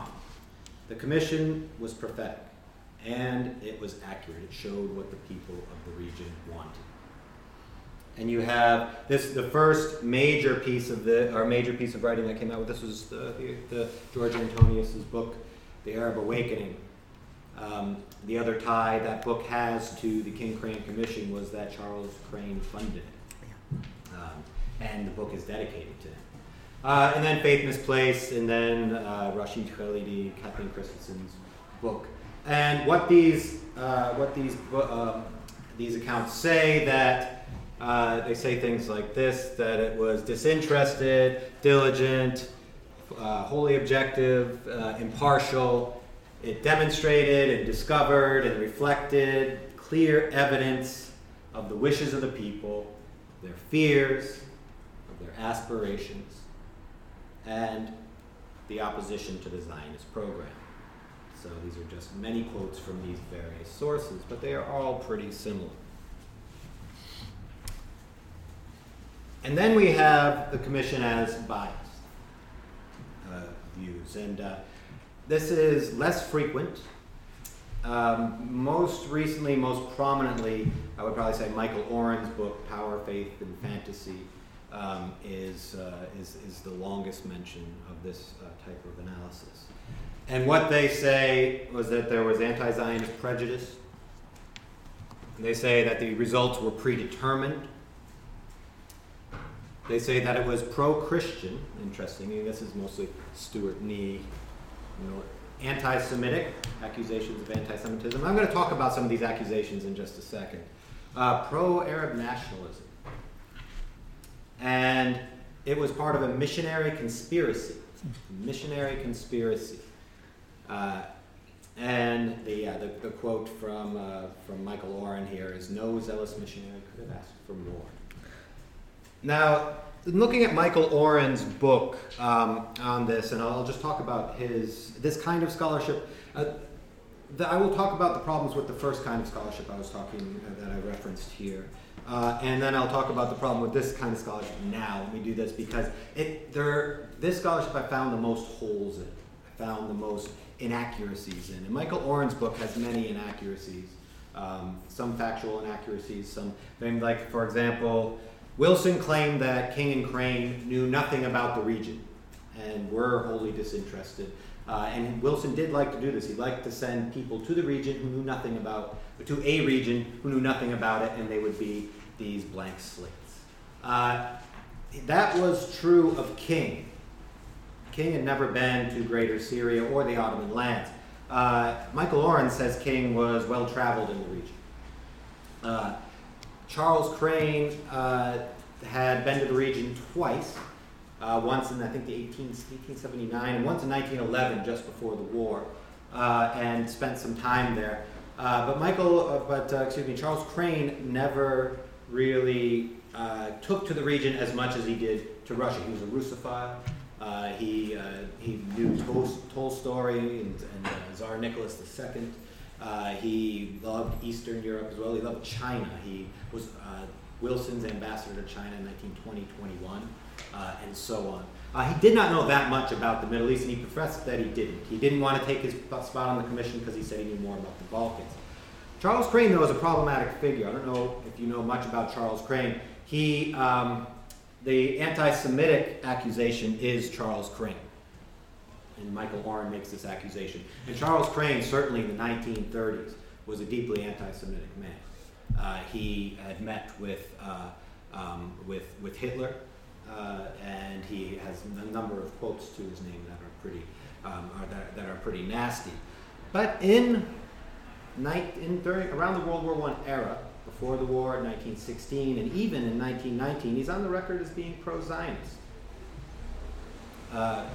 which Oren doesn't mention.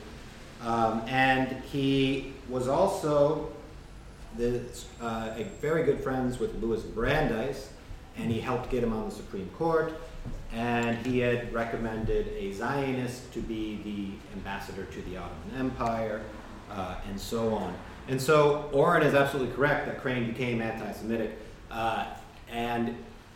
but at this point in his life, it was he had a strange view. If his political opponents were Jewish, he used nasty words for them, like Jacob Schiff and these other major bankers who were often at odds with Crane.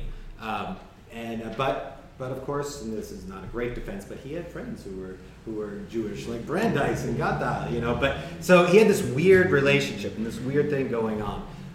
And there's more there in how he talks about their relationship with Faisal and how they were duped by Faisal and they were invited to a dinner with Faisal and made to dress up, which is all true. It was actually a very interesting little moment in the King Crane Commission. But and then after this, he said they were won over. They were duped by Faisal's propaganda.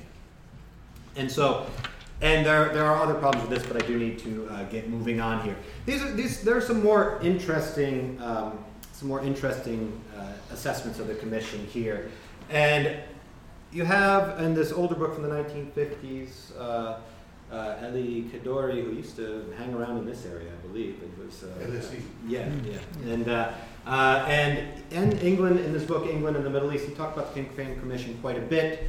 And he repeats this idea that the commission was influenced by Faisali propaganda, that it raised hopes, that it exacerbated just the problems of the region, the political divisions of the region already, and it was inconsequential in the end, and it damaged any sort of peaceful process that might have occurred in the region after the war, in the sense that by raising hopes, by raising expectations, by not solving things quickly, this caused problems.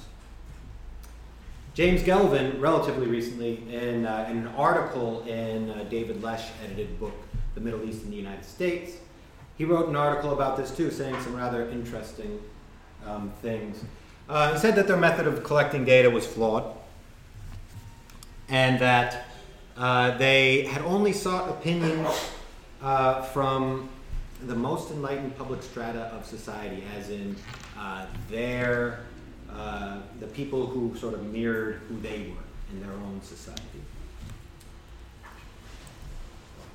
And that the liberal ideals being discussed by the King Crane Commission and by the people they were talking to would have been essentially foreign or far removed, as he put it, from the concerns of the vast majority of the Syrian people.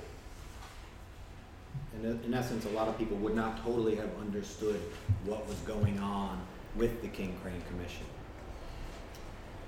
And he makes a point that's similar to Kadori, that a world power in diplomacy, he says that in diplomacy as in physics, a world power influences the object of its interest simply by turning its attention to it.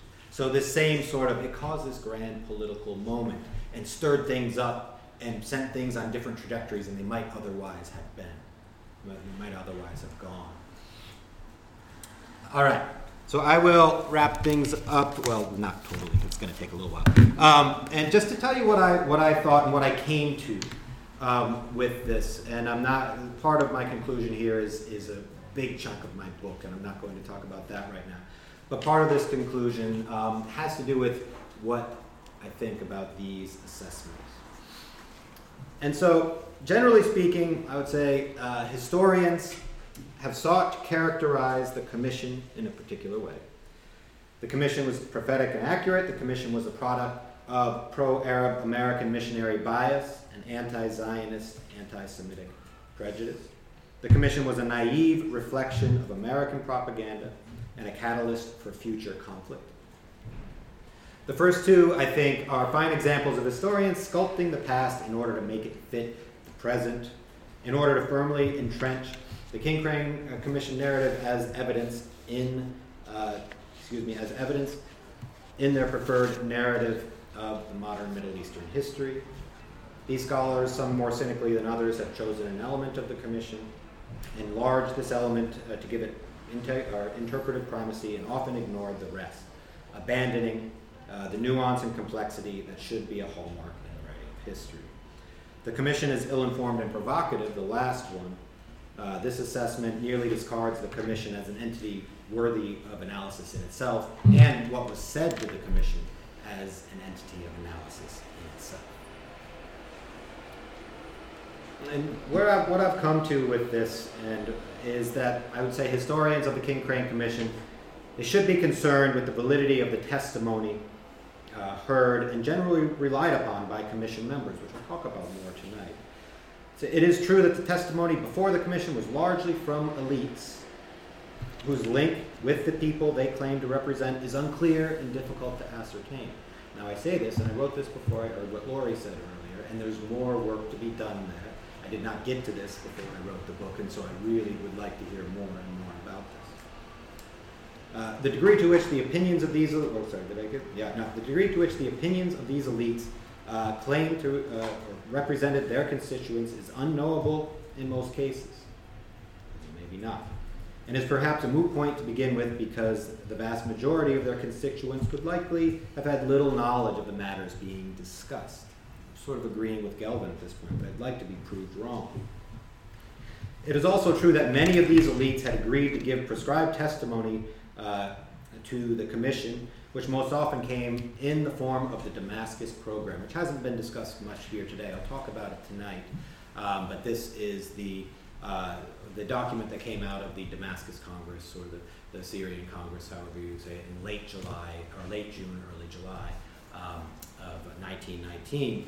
And I'll talk about this a little more tonight, but it's a fairly impressive document, particularly because of how many people it corralled into this Congress and the actual compromise that it was. And there's more really good work on this going on right now. Elizabeth Thompson, in particular, is writing a book approximately about this right now. And so, because a lot of them repeated the Damascus program to the King Crane Commission, many people have argued that this gave it all an appearance of just doing the bidding of a centralized propaganda. This is the Faisali propaganda thing. And this is, I think, where I've come to, why I don't really like this point so much that a number of people made. That I would say that although the testimony that the commission received was suffused with discourses promulgated by liberal nationalist elites, the people they interviewed were hardly dominated by these elites. And this is an important point that I'll again come to later tonight. Instead, these nationalist elites were just a vocal new faction in the region who managed to convince most other more traditional regional elites that their suggested testimony would most effectively persuade the commissioners to recommend independence for the region, or at least obtain the best possible status. It is important to note that these other regional elites generally, even though there appears to have been a few cases of forceful coercion, and there were in Aleppo. They heard about this, where people were told to either testify in a certain way or change their testimony in a case or two, but very few. But it seems likely that most of these people made calculated political decisions to go along with the compromise represented in the Damascus program. To argue otherwise denies the people of the region an agency that they obviously possess. If they did not possess such an agency, the results of the interviews would likely have been far more unanimous than they were. And it is interesting that in Palestine, before the Syrian Congress, when the King Crane Commission landed in Palestine, there was a lot more, there was more diversity in testimony than there was in Greater Syria, if you look at it. Another thing in Palestine was that Faisal was barely mentioned by the people in Palestine. He was barely mentioned by the people in Palestine. Whereas once they got to Greater Syria, partly because the Damascus program said Faisal should be the leader, then it showed up in most of the testimony. But in Palestine, a lot of people said we don't really know who Faisal is, except he went to the peace conference in our name. So I think that we do need to value what was said to the King Crane Commission. Maybe not uncritically, like a number of people have done. But we need to figure out what was said to them and how that came to be. And I think that's the work that's happening right now by Lori and, like I said, Elizabeth Thompson. So the second part of the King Crane Commission that I think historians should be concerned about, and this is mostly what my book does, is that the role that the commission members' preconceptions played in their recommendations. And I'll talk more about that tonight. These preconceptions necessarily provided the framework in which the commission members were able to comprehend the testimony they heard while in the Middle East. And the interplay between the testimony and their preconceptions provided the basis for their recommendations.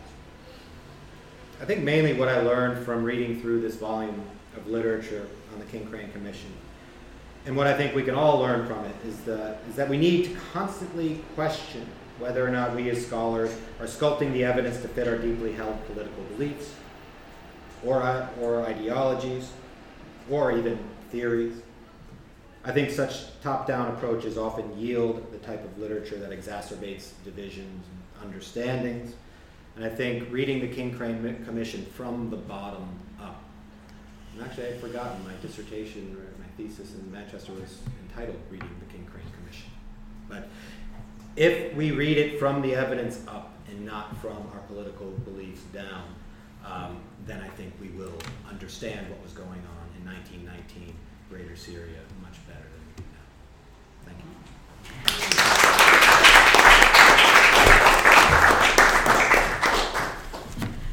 Well, we are just on time. Yeah. We've got a half an hour for questions. So may I take Chair's prerogative and ask the first question? Because it'll carry on from reading your book. I was quite struck by the way in which the Zionist Association identified somebody and sent him in advance of wherever the King Crane Commission was going to speak, in order to make sure that the Arab Jews responded in a certain way. And I think, as you said, they also tried to get other opinion to be shaped so that they gave similar statements to the commission. So that's just what I want you to develop a little bit more, because, Yeah, so this is, in the book, I go through this, and coincidentally, CBRL paid for that research. Okay. I got funding from CBRL for that trip to the Central Zionist Archives. And they sent several people to the region, or used people from the region. Abraham Almala was one of them, or it's not proper Hebrew pronunciation. He was a journalist, a teacher, and the person who did the first Hebrew to French dictionary. But he wandered around before the King Crane Commission to their various stops and tried to find any Jews in any city and tried to make sure that they were going to say pro-Zionist things, and a specific type of pro-Zionist things too. And this he was very successful at, broadly speaking, in Palestine. But it got much harder when he went north. Many of the Jewish communities in Aleppo and Damascus started questioning why they should say anything about this and how this would harm their standings and their standing in their communities. And he says some very quiet things, like there may have been bribery involved. It's hard to say how he got these people to at least not be anti-Zionist. So it was something that was very successful. None of the Jewish groups came to the King Crane Commission as anti-Zionist, whereas if he hadn't done this, it's conceivable some of them would at least said, we don't want anything to do with that. And that's largely what a couple of them did wind up saying, but they're not opposed to it. And so this was interesting. There were also the various Zionist agents trying to agitate in a number of ways. Chaim Kalvarisky, those of you who know the region better than I do, was trying to make sure that there are certain fellahin who would come and tell the commission that they were very much in favor of Zionism because their land and their lots in life have been improved by the Zionist colonies they lived near. So this was another aspect of the King Crane Commission. And to be honest, there's a lot of great stuff that came out of Almala's intelligence reports that he was reporting back.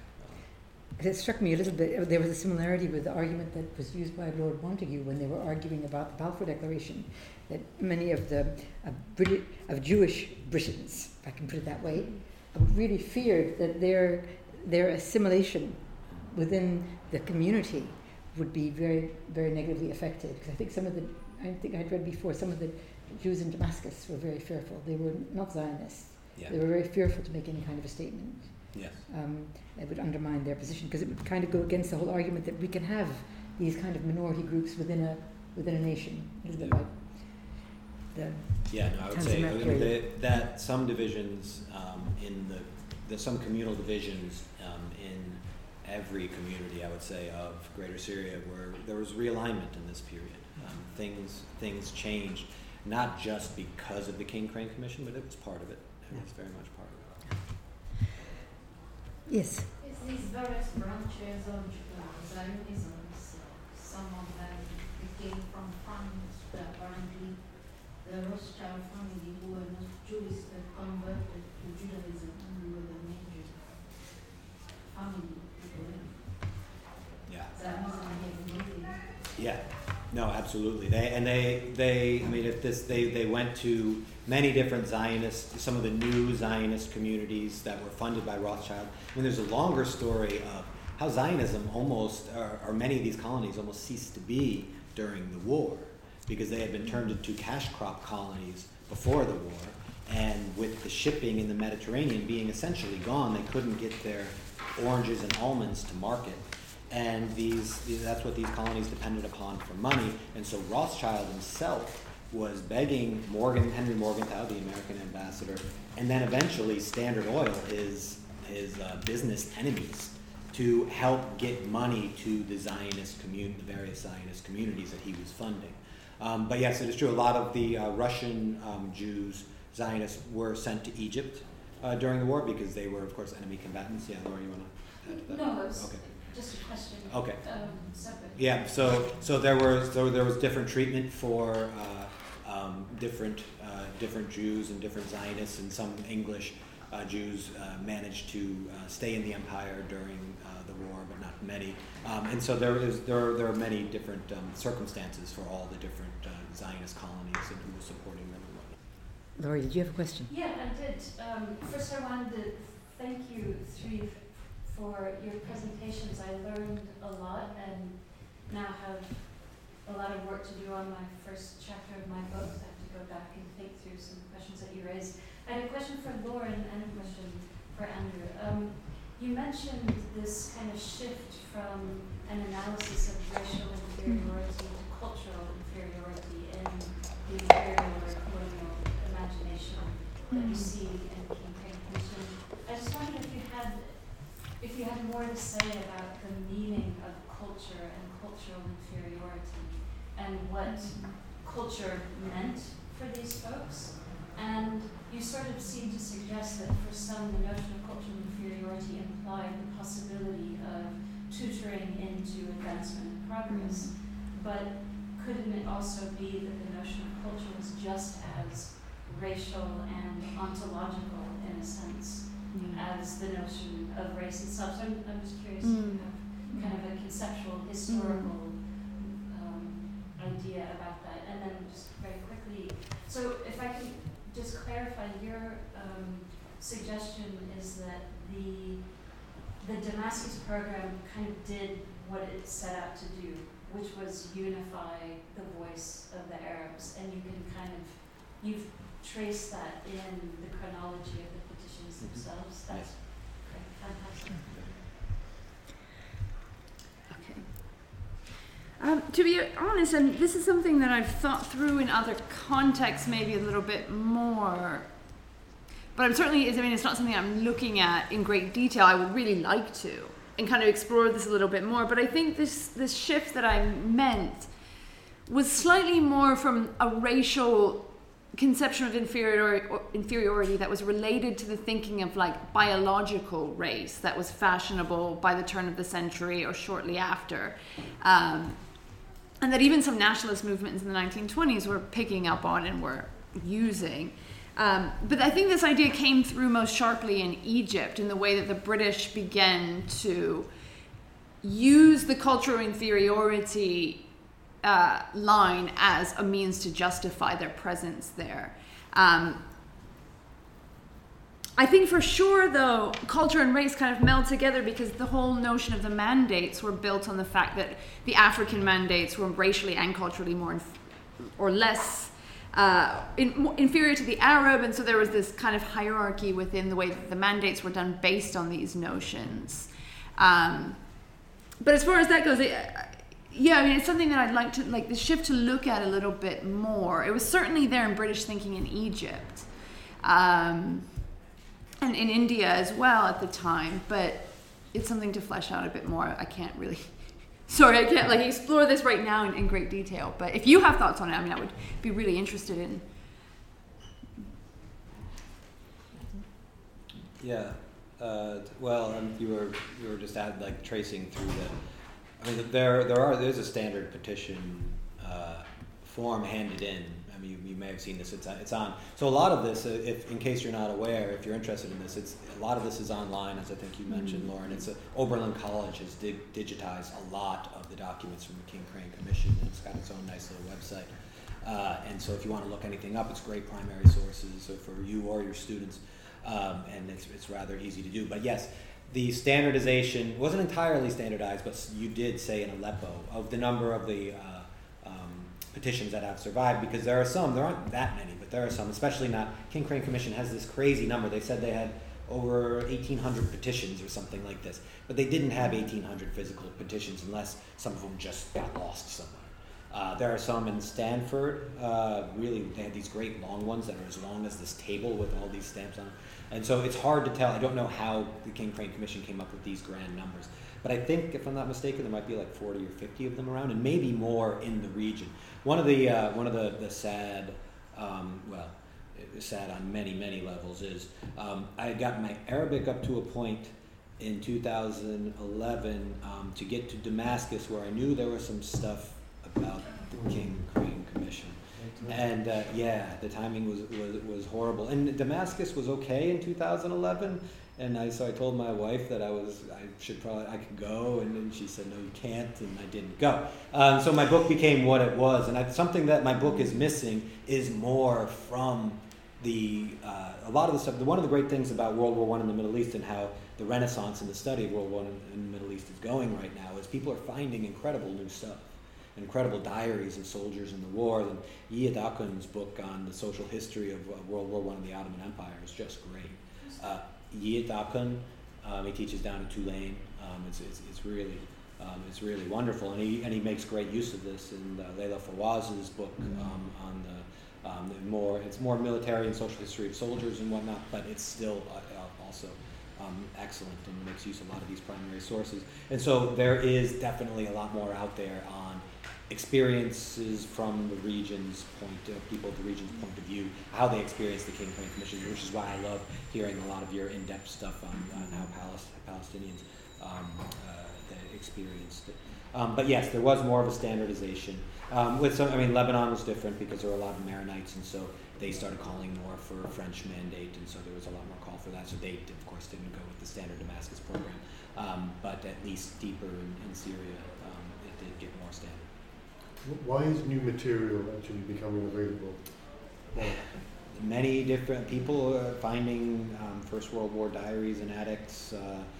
People are finding in attics. In attics. It's not declassification. No. It's private. It's from private and from the region. As far as my understanding of some of the things that people have found, so I'm not a grand expert on that, but there's that short book, The Soldier's Diary by Salim Tamari, and there are many more of those diaries. Mustafa Aksakal is mining all of them that he can get his hands on for his next book on this, and he gave me some ridiculous number that I don't remember of all the different war diaries they now have, so they're out there, and I'm not exactly sure how they all have been found, but I know some of them from private collections. Can I ask a couple of questions that about sort of cross-referencing between your different presentations, all of which have been terrific. At the end of yours, Laurie, I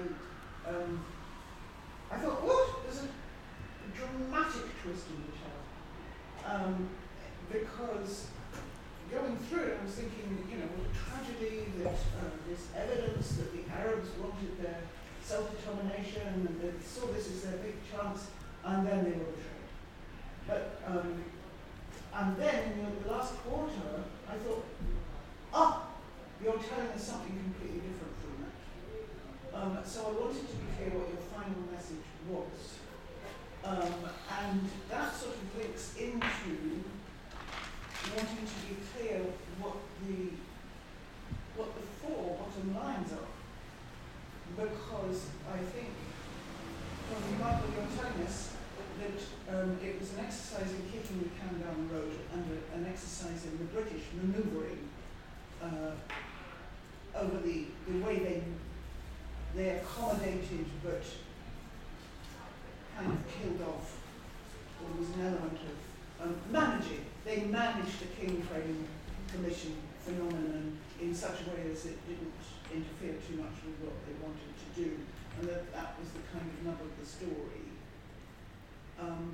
And then we've got Andrew telling us that the real story, the real meat here is in the evidence collected, which we need on what the feelings were in the region at the time. And my take on what you, Lauren, said about this discussion we just had about the merging of what's the difference between cultural prejudice and racism. I think the British were overtly racist and the Americans were, well, I posit to you that the Americans needed to distinguish themselves from the British because they were under imperial, and the British actually had no shame about categorizing the natives of their empire in hierarchies and so on. They thought they were being scientific. They thought these were facts. Whereas the Americans actually had some more footwork to do to reconcile their notion of standing for free people and being anti-imperial. So of course they would use culture, wouldn't they? They wouldn't out and out there say race, would they? Or maybe they did. At that time, in the 1920s? Of course they would. Yes! But they weren't dealing with black people in the Middle East, they were dealing with brown ones. No, but this was a time of evolutionary progress where, there is the pyramid of civilization. So the West is the most civilized and everything else, there is different degrees, But surely the way the Americans were saying it at the time is going to be different from the way the British were saying it at the time. I'm going to be talk. This is my talk tonight, actually. So- but you hit on it Too earlier, preemptive. so you can. Yeah. I mean, that's. I maybe to even go back to Laura's question, I don't know if religion also played a role in this cultural way of thinking, particularly for the British. All of a sudden, religion and like Islamic fanaticism becomes part of the discourse around the King Crane Commission and everything else going on in Palestine, and also, the support from the French for the Maronites. Officers that were arguing civil servants arguing that the Muslims of the empire would be up in arms if they went along with the Balfour Declaration. And so on. I mean, the Muslim sensitivities were always used instrumentally, weren't they? Yeah, at this time for sure. I don't want to steal my own thunder, so what I would say, I mean, this sort of goes to a question that I had for Laurie, that I hadn't thought of the King Crane Commission too legally, because you're thinking of them in terms of international law, and they did more or less see themselves as an arm of the League of Nations that essentially didn't exist yet. I mean, that there was the founding documents, and they were quoting Article 22. Say that tonight, but talk about that. But to after people continually called for independence, for about a couple weeks, the King Crane Commission started reading Article 22 of the League of Nations Covenant to the people who were about to give evidence to them, saying, "You're not getting independence. But the question for me is then, I don't know how legalistically the King Crane Commission thought about this. Henry King wrote most of the report. Crane wrote very little. Liebeier, I've never really known how to pronounce his name, and I should. The report's written in very moral terms and economic terms, right? And and there are sections that I can recall that maybe are a bit more legalistic, but I just haven't thought through it in the way you're thinking through it. So I'm interested to think, what did international law mean to the King Crane Commission at this point? Sort of the way you thought, what does culture mean at this point? Yeah. Yeah, and also maybe to respond to your initial question. So when I talk about international law, I'm not talking about doctrine and kind of formal measure of international law. I'm more interested in the kind of justificatory discourse that is mobilized through all kinds of international legal mechanisms, which have to do with rights and sovereignty, and the terms of international legal intervention also change over time, but it is itself fundamentally a moral discourse. And so I have a kind of broad or even fuzzy approach to thinking about international law as a theme in Palestinian self-representation across this 100 years. So I'm not sure what twist in the story you saw in my presentation, because I don't think there's a twist so much as a bunch of somersaults. The puzzle underneath my investigation has been, why is it that Palestinians of different sorts continuously engage with international law in this broad sense via these commissions and other forums like the League of Nations, despite the fact that they are continually and repeatedly let down widely? And my hypothesis is that partly it has to do with the fact that the folks who are doing this engaging are liberals, like the people who have come to listen to them, and they kind of agree. So that's part of the story. There's this kind of liberal entanglement. Another part of the story has to do with the transformations in international legal mechanisms that constantly come up with a new forum for Palestinians to make their case within. So the King Crane Commission and the League of Nations was an early forum, and then it becomes the UN, and now it's the International Criminal Court. So that's what I mean by a kind of somersaulting. So there's a new set of hopes that are dangled in front of people that finally the international community will hear these pleas for sovereignty and independence that are enshrined in these documents according to Palestinian interpretation of them. I know that our focus is on 1919, I'm jumping forward slightly, but question responding to your hypotheses.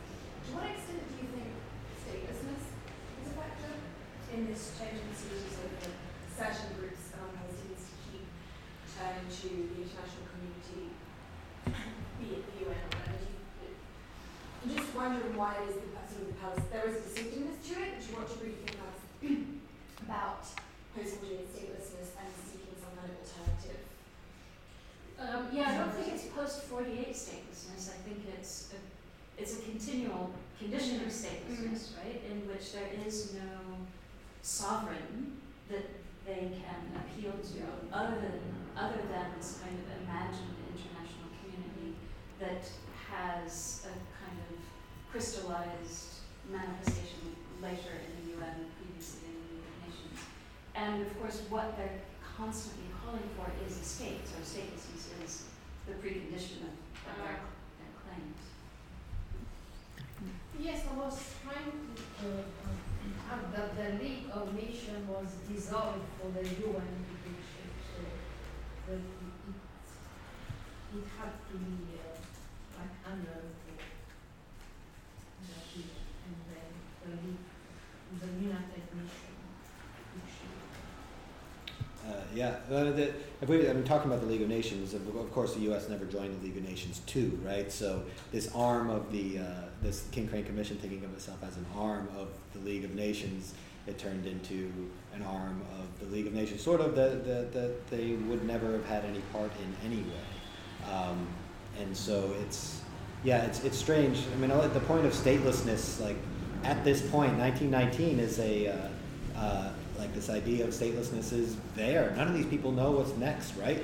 Like the whole Ottoman Empire is not a state anymore, with maybe the exception of where Mustafa Kemal is in central Anatolia, and everyone else is just sort of waiting. I think Keith Wattenbaugh has a good quote for this, that they're just wondering, what was this war all about? And because the war, that's the other thing we can't forget, this war was horrible. Other than Syria, at least as far as the numbers that we have, other than Serbia, the Ottoman Empire lost the highest percentage of their population. Greater Syria, and we all know about the Syrian famine, and there's great new work coming out on this now constantly too. They were coming out of this horribly traumatic moment, and to have a sort of hopeful moment in 1919, but still a very curious moment because nobody knew what was going to happen next, and there were a lot of rumors floating around, and the British didn't know what was going to happen next. You have Allenby saying this commission's a terrible idea, but after you just let the genie out of the bottle, it has to go because he is pro-commission after he's anti-commission. And this happens with a lot of people, and so there's this pondering of what is our state? What whole are we now a part? Can I just add on to that very quickly? I think it's precisely that fluidity and maybe even liminality of this moment that is part of what allowed so much hope and enthusiasm to bubble up amongst Palestinians and other Arabs, because the future, was kind of an oyster to be crystallized. I think we'll take one more question, and then we have to. Looking at how the French split Syria after they took the mandate, was there as a sense of political identities outside the mainstream Arab Muslim understanding of it, say the Alawites, the Druze, or even the other minorities in today's understanding as the Kurds in the north, or even the Turks in Istanbul, which was still part of Syria according to King Crane division? Did you come across something like this? And from the local petitions, or from the other side, from the Americans' understanding of how the place is divided? That's a hard question, because we do have these petitions, and you see there are some very interesting petitions, and there's this one petition from a coalition of unions in Beirut. And so these people grouped together with their union as their primary vehicle for talking to the King Crane Commission and sent a petition in that way. There are petitions from women as well, groups of women and things along these lines. There's certainly, say, for example, a consolidation, the Maronites did have in Lebanon, had fairly cohesive things to say to the King Crane Commission. But you also had, say, battles within the Greek Orthodox community of Lebanon that come out in dueling petitions and sort of dueling groups of Greek Orthodox saying different things from the same town, and small towns too, like Tripoli, Trablus, and so I don't think I can answer your question in its entirety. I don't think my study of the King Crane Commission really brought that out, and that also is true in Greater Syria because of the uniformity of the testimony that showed up, because decisions made by groups to say, no, we will go with essentially the Damascus program. Sometimes they tweaked it a little bit. And so you start to lose that a little more. But you also get a top-down imposition of what the King Crane Commission, what these Americans thought Ottoman society was like. And so they said, okay, we're going to talk to the leaders of the Muslim community, the leaders of this, and they'd come up with a list of 10 to talk to in Jaffa. And that is how they saw this communally, largely. And maybe a couple other important people as well. And so there are some lists, not every list for every town survived, but a lot of them did. And so you get to see how the King Crane Commission saw the region, and you get to hear what people are saying to the King Crane Commission, sometimes in very truncated form. But to get as far as what you're asking right now, you need a lot more stuff around it than I could find in my book. It's a great question. I think we will have to call it a day, but in the meantime, I'd like to give a big hand to all four of our speakers today. It's been really very